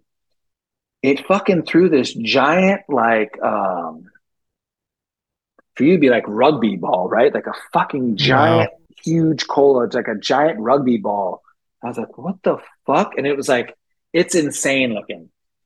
Same thing, but this one has a little bit of funk to it because the tiger cake has this nasty burnt tire halitosis vibe to it that's just like super gas, heavy earth, just nasty. But it has candy on the front, so that's another one. So I've got both of those. I've got like the whole. I've got a shit ton of them, but those are the two that are like my favorite. So what to expect is from any of those, if you get a good one, is you're going to get that fucking candy ass gas with whatever else you mix it with. So all the ones that I mix it with pretty much have gas to them. So you're going to get either candy with some funk or just candy with some gas or just candy. So it's really, but like, or candy menthol. So that's what I've gotten so far from all the ones. And like these blackberry cross with the blueberry frosting, I'm assuming if I don't have some blueberry, I'll probably find some blueberry leaners with like just a little bit of earthy, maybe a little bit of tangy. I don't know. Hopefully there's no tangy in some of those. But yeah, we'll see what happens with those. You'll get a just keep following me on the Instagram. I'll start posting some pics probably in the next like 2 months. I just literally popped seeds like maybe 2 weeks ago. So those are going right now. Oh, that's really exciting, and I love that you mentioned the menthol. I feel like it's really nice flavor that you don't hear about quite as much as you might expect. But I want to quickly draw us back. You said the word halitosis, and you got me thinking. Have you ever been into the chems? Like specifically, the chem D often gets described as being very halitosis. Yeah. And that's why I love that one. So I had two tiger cake phenos. The tiger cake, so I apologize because I eventually got them mixed up. It was like a two and a one or something like that. I don't know. It was like the first two. They're not that big. They're kind of medium structure. They kind of grow like a candelabra, like kind of wide and weird. And they don't grow that well in veg. But then once you hit that switch, when they go to flower, they fucking blast off. And there was this one, it was just so fucking rank. It was like the loudest. And like I think it's a Voyage Bloom. I think in Michigan has it right now. They've been doing a bunch of hype about it. They have that one. I think Frank's Finest in Arizona also has that one. I didn't sell it to too many people, but they have it, and it's fucking disgusting in the best way. And it's like this.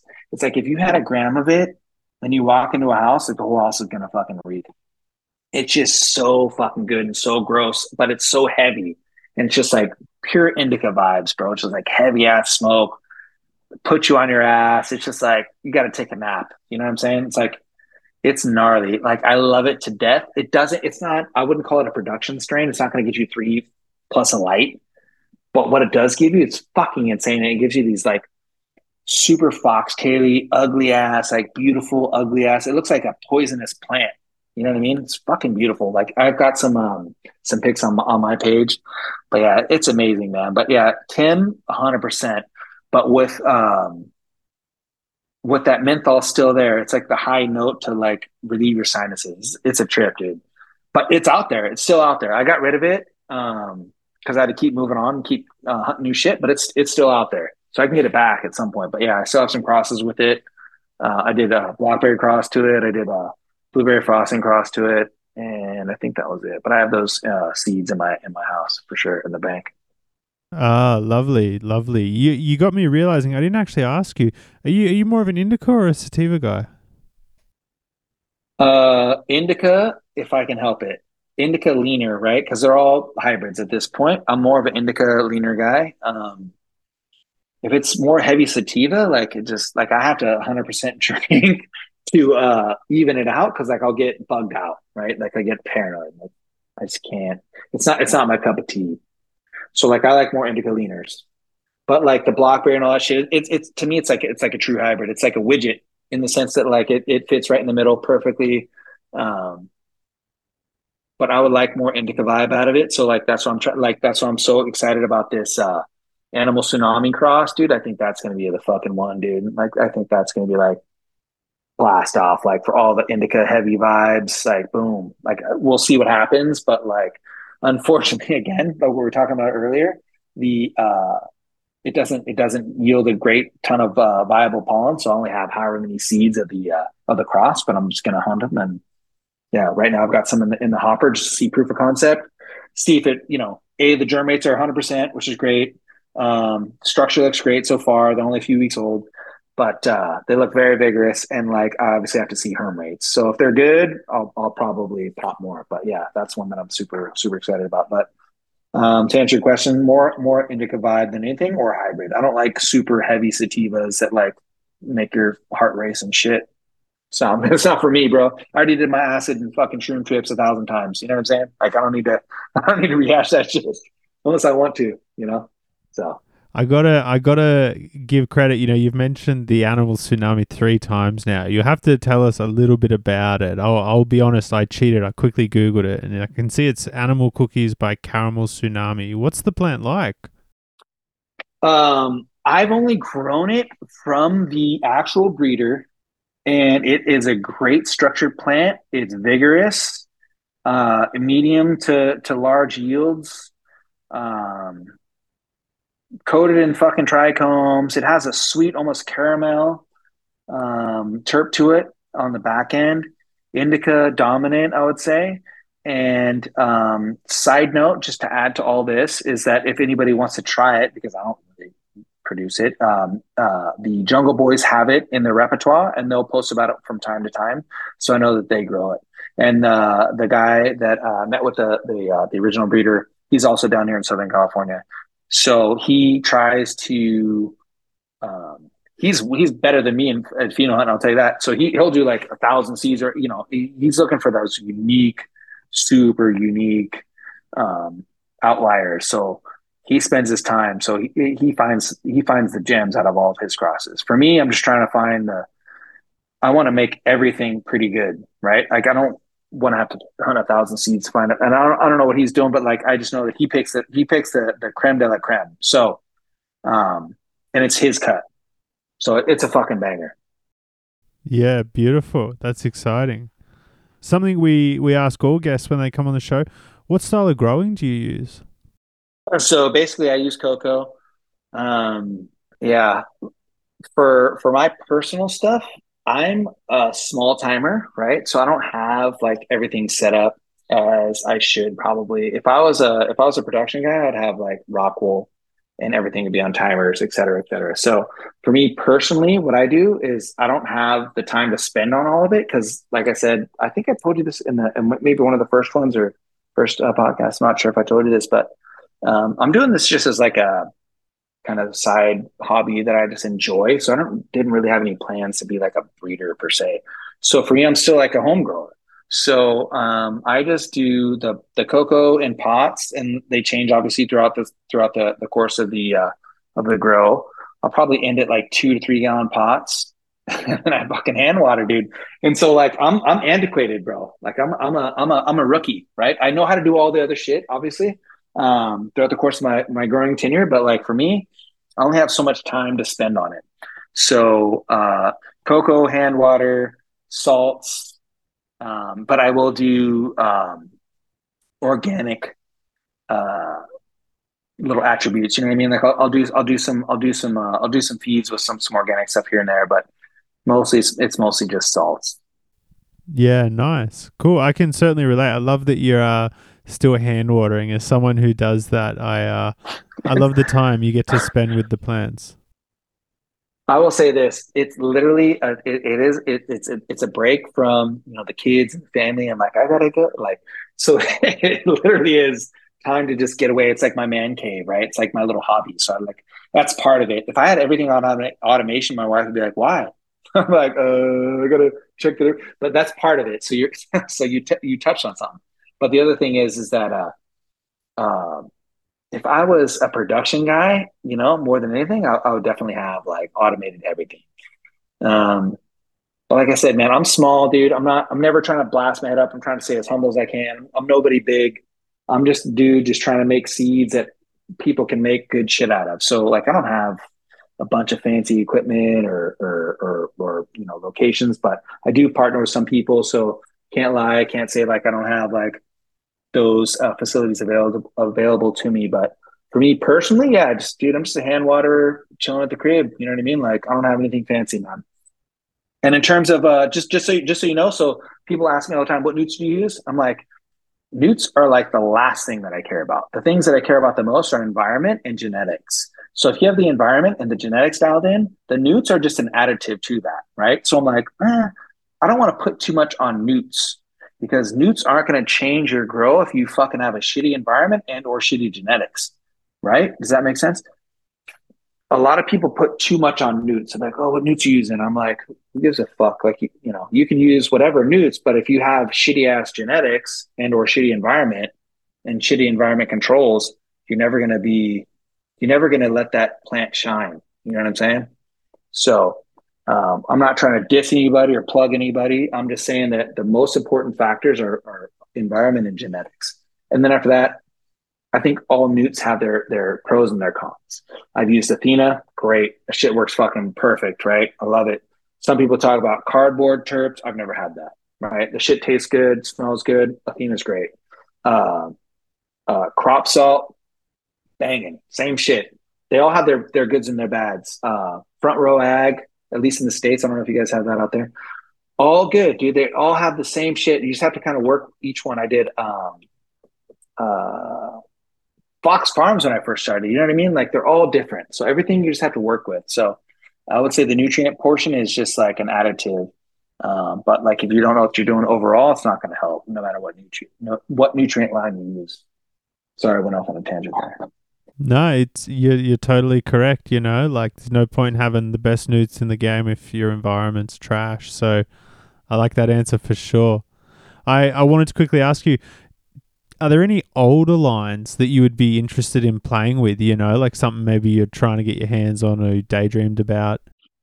Yeah. I actually did just get some of them. It's this old GG4 cross, so Gorilla Glue 4 cross. It's what is it? Um, let me look it up real quick. I have it on my I just got this like seed pack from somebody. It was Terpy Seeds, so it's called Unbroken Chain, right?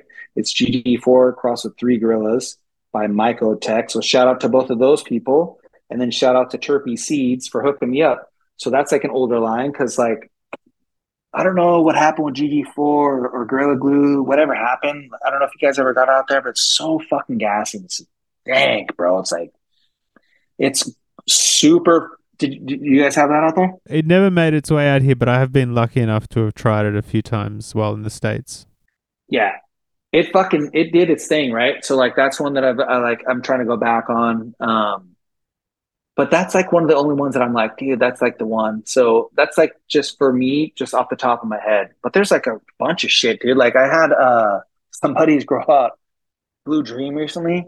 Um I forgot. I'm like, fuck, dude, this thing is a giant fucking beast of a plant. It's like it's amazing, but it's like super leafy. You know what I mean? So like, probably wouldn't want that. But there's some old hazes that are fucking big old bangers, NLs, et cetera, dude. I don't know, but like the one that sticks out to me is that unbroken chain.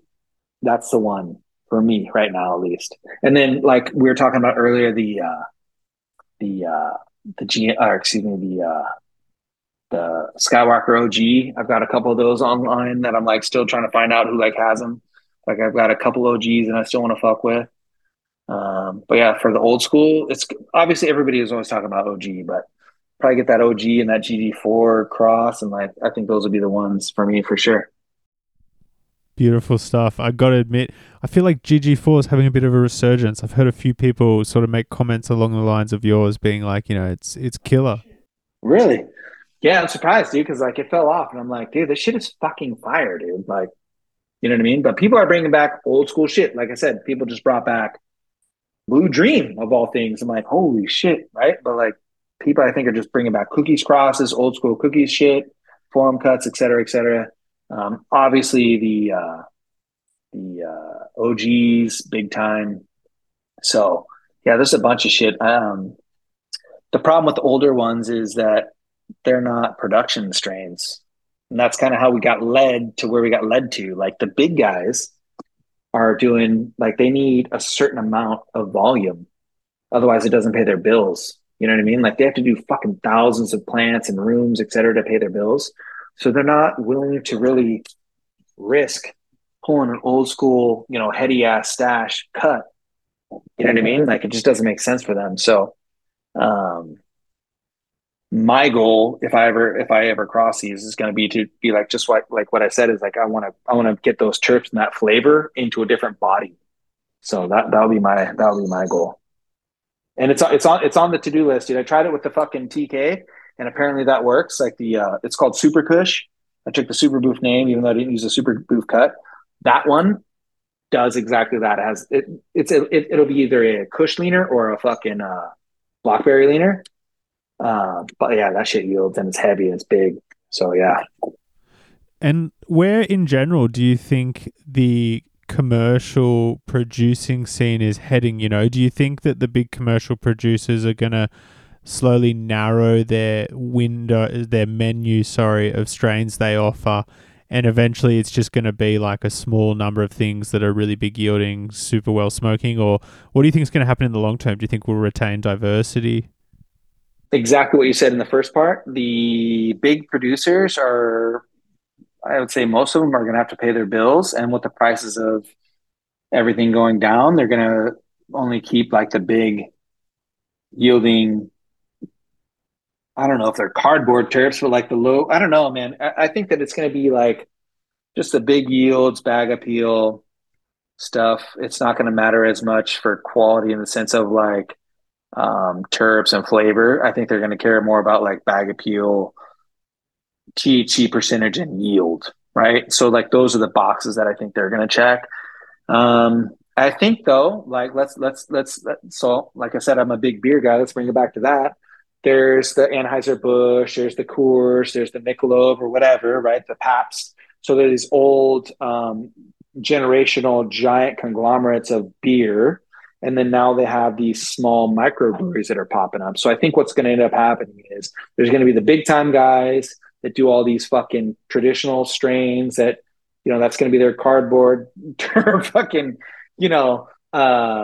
loggers, right? No disrespect to loggers, but then there are going to be these little guys that are going to be like local guys that are like really into whatever flavors. And then they're going to produce that's not like a high yielder, but it's fucking, it tastes great, looks great, doesn't yield that great, but like they don't have such a high overhead so they can focus on flavor, right? So I think that's what's going to happen. It's going to open the way to a smaller craft grower. Is what I'm hoping, and that's what I'm banking on actually. Well, you just read my mind, because I was going to say, with that sort of forecast there, how do you think that relates to sort of the home grower on average? Do you think there is a future for them? Um, at this price point right now, it doesn't really make much sense. It's more of just like to do a hobby. As you or may not know, if you grow, it's a shit ton of work. You never get any days off. It's hard and it's just never ending, right? So like some days are easy, some days are hard, some days are long, some days are short. But like the point is that it doesn't end. It's not like if you're sick, you still have to attend to the garden. The plants will die, like if you don't feed them right or if you don't water them. So yes, there will still always be that hobby grower. There will be new people that coming into the scene to kind of replace the other ones. It just depends on what your goal is. So if you're going to be just growing for yourself because it's fun for you, like yeah, there's always going to be that. But like to answer your question as well, like I just went to the grocery the other day and it was fucking closed. It's like, what the fuck, man? It's gone. Like this is crazy. So like, and like the only reason why I used to go to that one is because my other one closed. I'm like, dude, so those are closing left and right.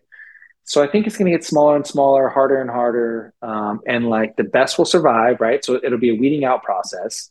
And then, like I said, at some point, people are going to be like, dude, these fucking rock hard little fucking, asteroid looking nuggets that don't even look like weed, that are dry as fuck, that turn into powder, ain't my jam.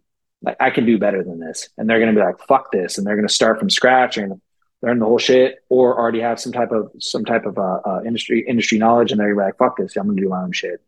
And then they're going to create their own little craft thing. You know what I mean? So like, I think craft will always be there because nobody wants the Budweiser of weed. You know what I'm saying? Like, it's cool. But like the mass, in my opinion, the people that are fucking weed heads, they're already hardcore in the game. They're deep in the game, right? They're not fucking newbies, moms. The moms are gonna be eating edibles. They're gonna be eating gummies. Like they don't give a fuck. They'll say daytime, like, okay, that's what I want. Oh, nighttime, that's what I want. Like they don't give a shit. The fucking real weed heads are gonna be into fucking flavor, potency, et cetera, whatever they think that they want, right? And then they're going to be like this, that, and the third. So I think there's always going to be a market for the, I would say, craft aspect of it. But in terms of the home grower, I mean, I don't know, man. It's expensive as hell. If they come down, if the home grower looks at their electric bill, looks at the amount of, the cost for the seeds, all the equipment, et cetera, et cetera, et cetera, the return on investment, it's going to take them years, as opposed to like the prices that they can get at a dispensary, or from their local dude. So I don't know, man. I think the local home grower guy will have to be the hardcore heady person, be it guy or girl. Like they got to really want it to really make it make sense. Yeah, certainly. It certainly feels that way, doesn't it? Let me let me take us back to the question we used to start the show with. Tell me about your first ever experience with cannabis.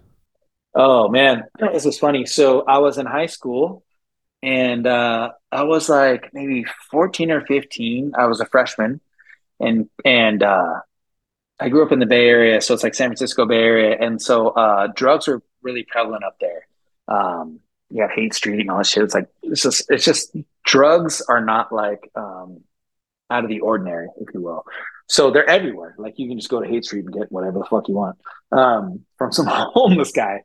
But yeah, so I was like a little kid, really, because I'm like 14, 15, something like that. And I was like anti-drugs.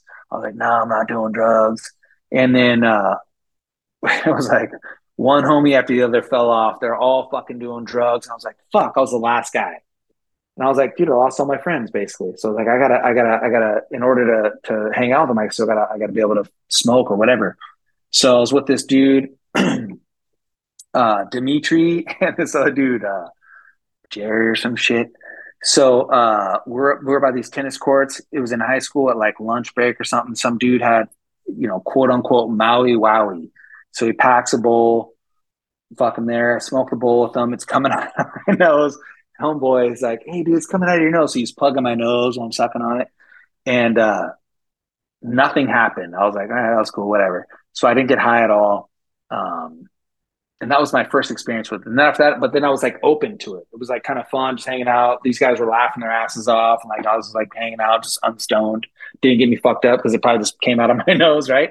So and the second time I got stoned, I got fucking ripped, and I was like giggling uncontrollably, couldn't stop laughing, like the whole world was on its head. I was like, holy fuck! I was like fucked up. I remember like I slept for forever that night. It was insane. And then after that, I was hooked. So the first time it was like on some fake. I don't know if it was real or not. Maui Wowie. This is so mind you. I guess I'm gonna age myself here. 92, 93. So it was a long time ago, and like this is before anybody even had strain names. But yeah, Dimitri, dude, fucking a. Yeah, so that was the first time, dude. Dimitri, I think is Jerry or some shit. But yeah, yeah, that was the first time I smoked, man. And then after that, it was like it went from like once in a while to once a week, twice a week, three times a week. Then it became it escalated quickly, bro. It was not good. Like literally like 7 days a week. And then every day I'd wake up, I'm like, oh, I'm smoking today. 4 o'clock rolls around, smoking bong rips. So it got pretty fucking bad pretty quick, dude. But yeah, man, the first time was like that Maui Wowie in by the tennis courts, man. Yeah, that was the first time. Beautiful. I love that. So, how did that progress to your first grow? So as a kid, all I like you had to pay for it. You had to find a hookup. It was like at that age, it's not easy unless you have like an uncle or a cousin or somebody that's like linked, right? So it was like, how the fuck do I find weed? People were selling fake shit. Like they're just, we would live in next to San Francisco. We would drive up to San Francisco. Like it never happened to me, luckily, but like people get fake sacks filled with like fucking shredded paper. Like you're getting jacked left and right, right? So you had to have somebody who was like somewhat in the know. So and back in these days, dude, it was like, fuck, if you were lucky, you would get $50 an eighth. It was $60 an eighth, and it was like no breaks. It was insane, and it was eyeballed. Like we didn't have scales. So like, okay, like then I would try, like I was always a business minded guy, so I'd crack it up into sacks and like try and get like most of my money back to smoke for free, and that's kind of how I started my selling quote unquote career, right? And that's how I kind of started the game. But to grow, like I was like, fuck, dude. And like it was seasonal, it was only outdoor, at least where I was at. And I was a few hours away from Humboldt. So like we would get these seeds and I'd plant them. And oh, man, the unfortunate thing is like when you're at that stage of life as a kid, like you're too stupid, man. You talk about it, you let somebody know about it, and the next thing you know, they're fucking stolen. And like I had literally, I literally never got to harvest any grow. I would grow like every fucking year, and every year it gets stolen. And vice versa. Like I was stupid. I was like a little prick. So I'd steal people's plants too when I found out. It was like that's just what happened. And but even then, even if I saw them, I never got to harvest them. Karma, right? So um, I would do it every fucking year. It'd be like my parents found out, or oh, here's a good one. Like I even tried to do it indoors one year, and I had 1,000 watt HPS. Listen to this, dude. I had 1,000 watt HPS in my fucking closet in my bedroom, and like every time it's fucking like 1,000 degrees in there, dude.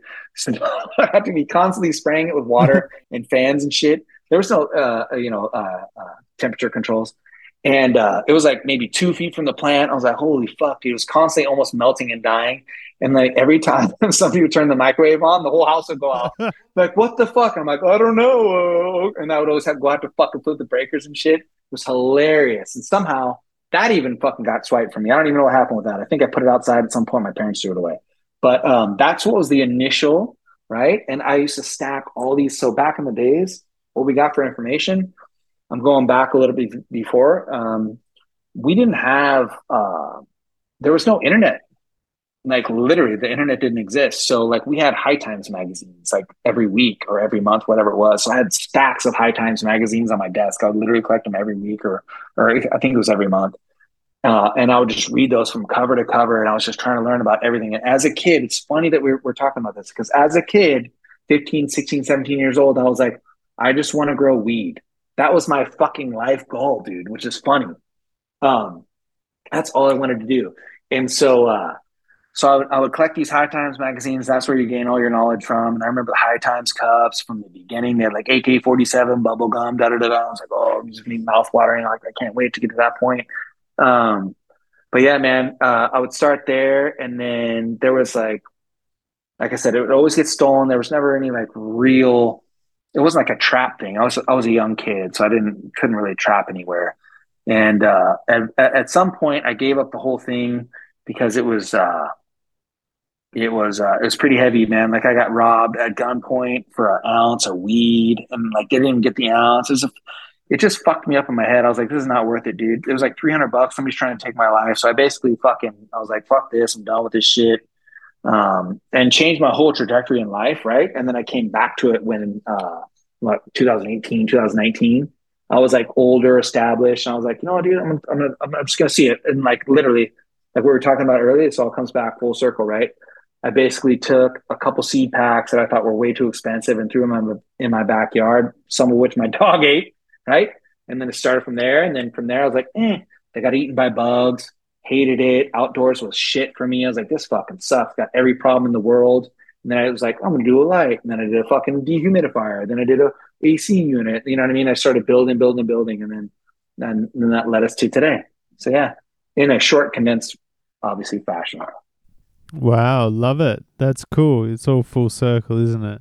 I mean, sort of not quite as similar, but like interestingly, I wanted to ask you about how like there'd been some reports that came out. I think it might have been yesterday, maybe today, about how like Mastercard was like not going to accept payments from cannabis stuff. What's your thoughts in regards to that and like how America is trajecting on the way to like federal legalization? You know, do you think this represents like stagnation in a sense? I think it's just a bunch of bullshit because like it doesn't make any sense. Most dispensaries have ATMs in them. It's a fucking joke, dude. To me, it's just like it's a false flag. It's like it's a bunch of bullshit. So you declined it from vendor to the patient or customer, right? But guess what? That customer can now go to the fucking ATM that's already in their dispensary and get charged $3 or $4. I'm like, what's the difference? Like they're I don't know, dude. I think it's a bunch of bullshit. But stagnation in terms of the federal, like unfortunately, it has become a political issue, and depending on what side of the aisle you're on, it's not up. I don't dislike or like you anymore or any less, but like it seems like the Republicans are always voting against it for federal legalization, and I'm like, it's just like old and stagnant, like what you said. Yes, it is stagnating it, and it's like old bullshit. They're like, oh, makes you whatever and this and that. I'm like, dude, it's all bullshit. It's all debunked bullshit. So, um, I don't know, man. Federal legalization does need to happen though, because like all these people are rolling around with fucking all these people being like legalized dispensaries. They're rolling around with hundreds of thousands of dollars in cash. They can't even deposit it. Like they have to go and pay taxes with cash. That's fucking insane, dude. There should be like, regardless of whether or not it's legal federally, there should still be some safeguards in place to where people aren't risking their lives getting robbed. You know what I'm saying? Just to deposit your taxes that you're charging them doesn't make any sense. It's a bunch of bullshit.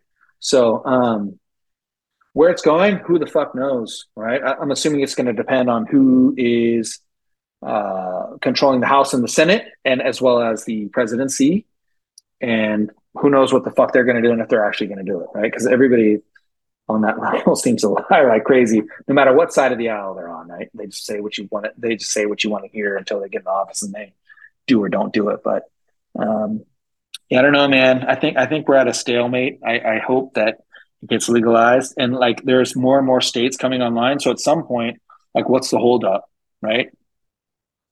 I don't know how many states are online. You probably have more research done than I have, but like I'm assuming there's probably like 20-ish states that are already online in a medical or recreational capacity. I'm like, what the fuck is the holdup, dude? Like, let's go. You know what I mean? So I don't know. That's it. That's it. One of the final questions we've got on breeding before we get to our quickfire ones was, do you consider the concentrate potential of strains when you make them, or is it more of like a secondary thing? And if something happens to be good for that, you're like, oh, that's cool. Yeah, secondary for me. I don't breed for hash. So some people do, right? And so I don't even smoke dabs or do hash. Like I don't really smoke hash. Like I'll smoke it if somebody's got it in like a joint or something, but like I don't do dabs. Like I'm older now, man. Like I've already gotten as high as I need to get. And so like I just like to, like what we were talking about earlier, like I would like to smoke more and not get as high, and like and control my high easier than getting just fucking blasted off. But back in the days when I was younger, I used to get as high as I fucking could, to the point where joints wouldn't even get me a head buzz. So I've kind of like come full circle in the sense that like I kind of see what works best for my body. Plus, like I was having health effects, health problems, like smoking that much, it wasn't good. So yeah. So personally, I don't create strains for hash. But that's just me. So yeah, I don't do that personally. If it comes out great, then that's great. But yeah, but the good news is, I've heard that the Super Boof cut as well as the just Blockberry in general wash pretty well. I think they're like 4-ish, 5-ish% from what I've heard. So I guess that's great returns. So that was just luck, though. I didn't mean to have that happen. Yeah, happy accident. Cool, I get it. I get it. Yep. I think you kind of touched on it a bit earlier, but I wanted to ask you just specifically, do you have any tips or tricks for picking males? Do you like to sort of pair it up with like what a female you like looks like, or is it a bit more of like a feeling and you're like, this one just looks the best overall? So yeah, it's going to be vigor, it's going to be structure, and then when it flowers, like I want to see what it does, right? So like similar to females, like it could have tight noted stacks, giant colas, it could have fucking spread out sparse little satellite buds, if you will, of male flowers. So the only thing that I can't really gauge on a male as much, like you could smell the fucking plant, right? Like it'll have some terps to it, but it's not the same as like a female. Like you can't smell a dried flower off a male. So that's the only kind of X factor, but like you could still smell the plant if you move it around specifically. Like, oh shit, this thing is fucking loud. So, but what I look for as in terms of choosing male is vigor, structure, and that's pretty much the gist of it, dude. Because like structure in the sense of branching, um, spacing, as well as the structure of the male flower. So the flower structure. So those things are all kind of considered in my personal aspect of structure, and then the vigor. So I want it to be personally, like I like quick um plants. I don't like slow vegging. Like I don't want these tiny little fuckers. Like, and I know that those things work well in a double stack system, triple stack, even some cases people have that, but like I like my shit to blast off. You know what I mean? Like I want to have a short ass veg time and I want it to fucking blast off in the atmosphere. So I look for that. I look for quick veg, big frame, like strong. I don't like again, structure. I don't like thin branches at all. Like I hate when there's like colas that need to be or buds that need to be like held up with a lot of help. Like I'd love for a plant to hold up its own self, if that makes any sense. Like I want it to be a strong female or a strong male to where it holds itself up. Like I don't want these little thin ass branches. Like, oh, I clipped that branch and snapped in half. Like I don't want that. So again, it goes down to structure. So that's what I look for in males. Nice. I dig it. I dig it. I also wanted to quickly ask you before we do our final five. I see you did some crosses with a plant called lemon rosé. Is that right? Tell us a bit about that. Oh yeah. It's from Dying Breed Seeds. Those are the guys that created Skittles, from my understanding. Um, and that, dude, check this out. So this was actually from my buddy, Blood and Fire, dude. So he was like, dude, you got to check this out. He was like, I found this winner. It has like all OG leaves. There's only 3 leaves, this and that. And then so I looked up the terps. I looked up everything about it, and I was like, fuck, dude, that shit is sick. So yeah, I used that. But yeah, a buddy of mine gave me that pollen as well that he actually hunted. So I didn't actually hunt the male, and that was more of a I didn't know if I was going to give that out to people, but like I talked to a couple of people that had popped those seeds, and they're like, "Dude, it's a fucking banger." So like that's why I sent it out to the lexicon. But yeah, that's where that came from. But it was from Dying Breed Seeds. Yeah, nice. Sounds like it would have been super terpy. Cool, cool. So, on to our final five questions. So, first one, what is the single most memorable experience you have with cannabis? So, just whatever has left the most lasting impact. Doesn't have to be like the most high you ever got or anything, but the most memorable. Oh shit, dude. Uh, I guess it'd probably be right now, man. Like this is the most memorable. Now I'm on a fucking podcast in Australia. Like this is the most memorable for weed. Like in all honesty, besides the fact when I was a little kid laughing my ass off, choking on sandwiches, you know what I mean? Like out of my tree, just learning about weed. Um, yeah, man, I think right now is the most memorable. So I've never thought, like I said, when I started this whole thing, it wasn't to start anything. It was just to make seed for myself to have genetic backup so that I can continue on. Because, like I said, I was a seed junkie to an extent in the sense that like I was hunting all these seeds and always getting all these new seed packs, and I was like, "Fuck, it's going to take me like 10 years or 20 years to get through all these. So I was like, all right, pop a couple from this pack, pop a couple from that pack, get through it. And then I would be like, all right, but I didn't want to get rid of them for forever. So I'll try and make seed as a backup for genetics, right? So I'm like, all right, I can get these later. So I never thought that this was going to be anything. So right now, man, the fact that I'm on the horn with you, dude, in Australia is amazing. Like this is probably the most memorable by far. Not just you, but just in general, right? Like that I am even looked at, and or cared about. So it's huge to me. Very humbling, bro. I really appreciate it, dude. You're too kind. Yeah. Glad to have you here. So, next question. What's a strain where, like, everyone, maybe your friends, but just in general, strain was getting really hyped? You finally got to try it and you were, like, a bit disappointed? Oh, there's a lot. There's a lot of those.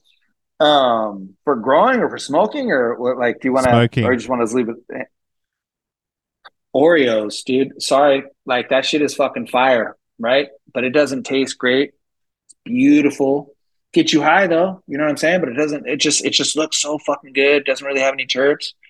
That was probably one of the biggest ones that like as big as it got. Like I fucking love. I love it the way it looks. Like I said, there's all kinds of good things about it, but like that's the only thing, bro. It just doesn't. It just doesn't. It just kind of a letdown in like in the terms of the taste and everything. Sorry, bro. Like I don't. I know it's Max. Sorry, bro. I'm fucking diss, dude. I'm not trying to. But that was like one of the ones that sticks out. So, the next question we do is I'm going to drop you off on a desert island. You get to take three strains Okay. with you. You get to have them for the rest of your life. What three Shit. strains? Oh shit. Fuck you, dude. These are hard questions, man. Here's the problem with me. I don't have favorites. Like people ask me, "What's your favorite?" I'm like, I don't have a favorite. It constantly changes. So this is a very hard one. Let's just go with uh. I love that Skywalker OG, man. Like I always go back to that. Like whoever bred that, more power to you, dude. Fucking amazing. That shit is fucking fire. On a on a personal tip, I'll say like for my own shit, dude, it'll be Blackberry because it's just a widget in the sense that like you could fucking fit that into any situation. You're not going to be too indica out, sativa out. You can still be social. It's great. And then on a super fucking sativa shit, bro. Maybe do a Larry Bird, bro. Fucking I think it's what's gelato. Maybe I'll do that. So yeah, fucking OG Blackberry and gelato. Not a bad mix. Not a bad mix at all. Next one I got for you is have you ever smoked Blockhead by Breeder Steve? No, is that the old school Blockhead, like the Blockhead OG? No, and maybe I have, but like I don't fucking know, right? So, not that I know of. We need to make it happen. I know, like it's gone. Like I don't know. Like people ask me all the time, like, "Is this the rich?" I'm like, "No, it's a different guy." Like, sorry, but like, yeah, I don't have it. I don't have all the shit that he had. And they're like, "Oh, do you have?" I'm like, "No, I don't have it." So yeah, I don't know. Yeah, no. Have you ever had that I actually haven't had it Blockhead? either. You're right. It's very hard to come by. There are like some people who have done some back crosses and stuff. So maybe I can try to reach out. You know who'll have it if anybody here in San Diego, bro? Shout out to Sean Cron, dude. This fucking guy has like everything, dude. Like he has literally all the dope shit from forever. I'll hit that guy up. But the hard part is he doesn't give a shit up, so I'll never get it anyways. But I could probably buy some flour off him if he has it. I'll let you know. I'll let you know how that works out. But yeah, I would love to get some old school Blockhead, bro, for sure. But no, I haven't smoked it that I'm aware of. That's cool. That's cool. I've seen his Instagram. It looks gnarly. All right. So on to the last question. I got a time machine. You can go back in time anywhere, any place, presumably to collect either some seeds or a clone of something. Where are you going to go? What are you going to get? Hmm. Shit. These are mind-boggling here. Honestly, don't know which one I would get, but I know what time frame I would go back to. I would go back to the early 90s and exactly what we were talking about, those high times back in the days. They were only held at from my recollection, they were only held in Amsterdam, and like they had the AK-47, the bubble gum, all these fucking gnarly ass strains. And like I'll probably go back and get the original cut of bubble gum or something, dude. Like that's, I don't know. I think that, but at the same time, I never really smoked the original bubblegum. Then they had the Indiana bubblegum. So I don't know. But I'll go back to that time frame and I'll go back to Amsterdam and I'll be able to smoke all those fucking strains and figure out exactly what was what. And then I would cross some of those to some newer strains that maybe yield more or, maybe do better indoors or whatever. So I'll probably go back to the time frame being 93 to 95 and then Amsterdam. Yeah. But I'm old, dude. Who knows, bro? Like I'm old apparently. No, that's cool. I like that. People are like, I was just fucking born then, dude. Fuck, what the fuck? Yeah. But there's some bomb ass hazes back then too. NL5, all this stuff. Dude, there's a ton of shit you can get back in the days that were like building blocks to today's weed. You know what I'm saying? Like pre cookies, pre et cetera. Like I think that would be the dopest time to go back to. I think that was when it just started blasting off, especially for indoor. So yeah, that's the time frame. Hugely. So I think that just about brings us to the end of it for this one. Were there any general comments or shout outs you wanted to make? I think no, dude, thank you so much. Shout out to you, dude, for having me on again. I appreciate talking to you. I mean, shout out to all my partners that I've just done these collabs with. I did some stuff with Your Highness. That's coming up on deck. They're local here in LA. Doing stuff with Dan from Belief. Doing stuff with my homeboy from Frick and Tsunami that we have already talked about multiple times. Shout out to my boy Blood and Fire for hooking me up with that rosé pollen. That's pretty much it, man. At least for the people that we talked about, but also shout out to and I don't want to get political on this one, but shout out to Compound. I don't know what happened, with everybody over there, but whoever created the Tiger Cake, dude, more power to you. You know what I'm saying? And obviously Oni, as well as Harry Palms and the in-house crew for sure, because they've also contributed to my success inadvertently through their creation. So shout out to all those people. But again, thank you to you for sure for having me back on, man. I really appreciate it. It's really humbling, and I greatly appreciate it. It's a huge deal for me. Oh, that's so kind. We're grateful to have had you on. So big thank you to Blockhead Buds for coming on the show today. Thanks, brother.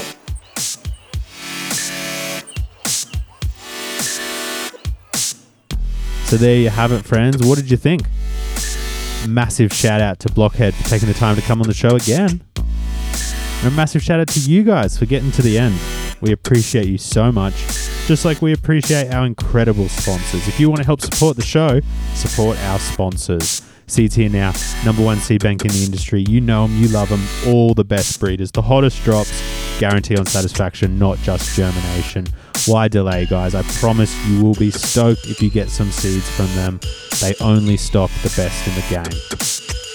Likewise, a massive shout out to our friends at Pulse Sensors, all the best and latest sensors in the game, including their new Pulse Hub, which integrates all of their units together to ensure that your operation is on point, producing bigger yields, better terps, higher potency. Whether you're running a single tent, a single room, or a multi-state operation, Pulse are here to help you guys. Get serious, get a Pulse. Further shout out to Copert, the number one leaders in sustainable biocontrol solutions for pests and disease. If you're battling spider mites, please check out the Spidex Vital sachets. I can't tell you how annoying it is to have to spread carrier material in your garden just to get the predators out. These new sachets circumvent that. Just hang the sachets in your crop, let the Persimilus walk out, do the work for you.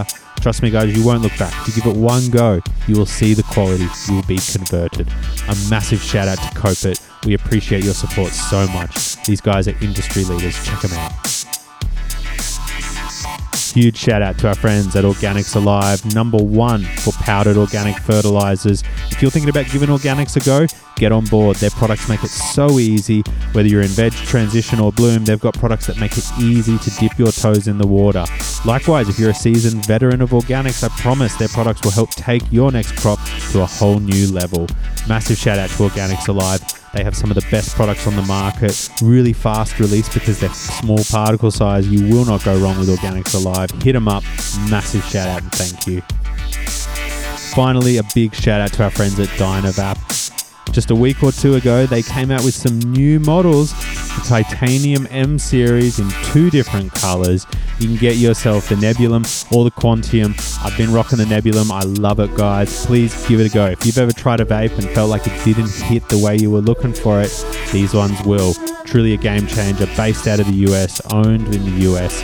Dynavap, truly one of the best vape companies on the market. I really, really love their products, and we are super appreciative of their support. Massive shout out to Dynavap.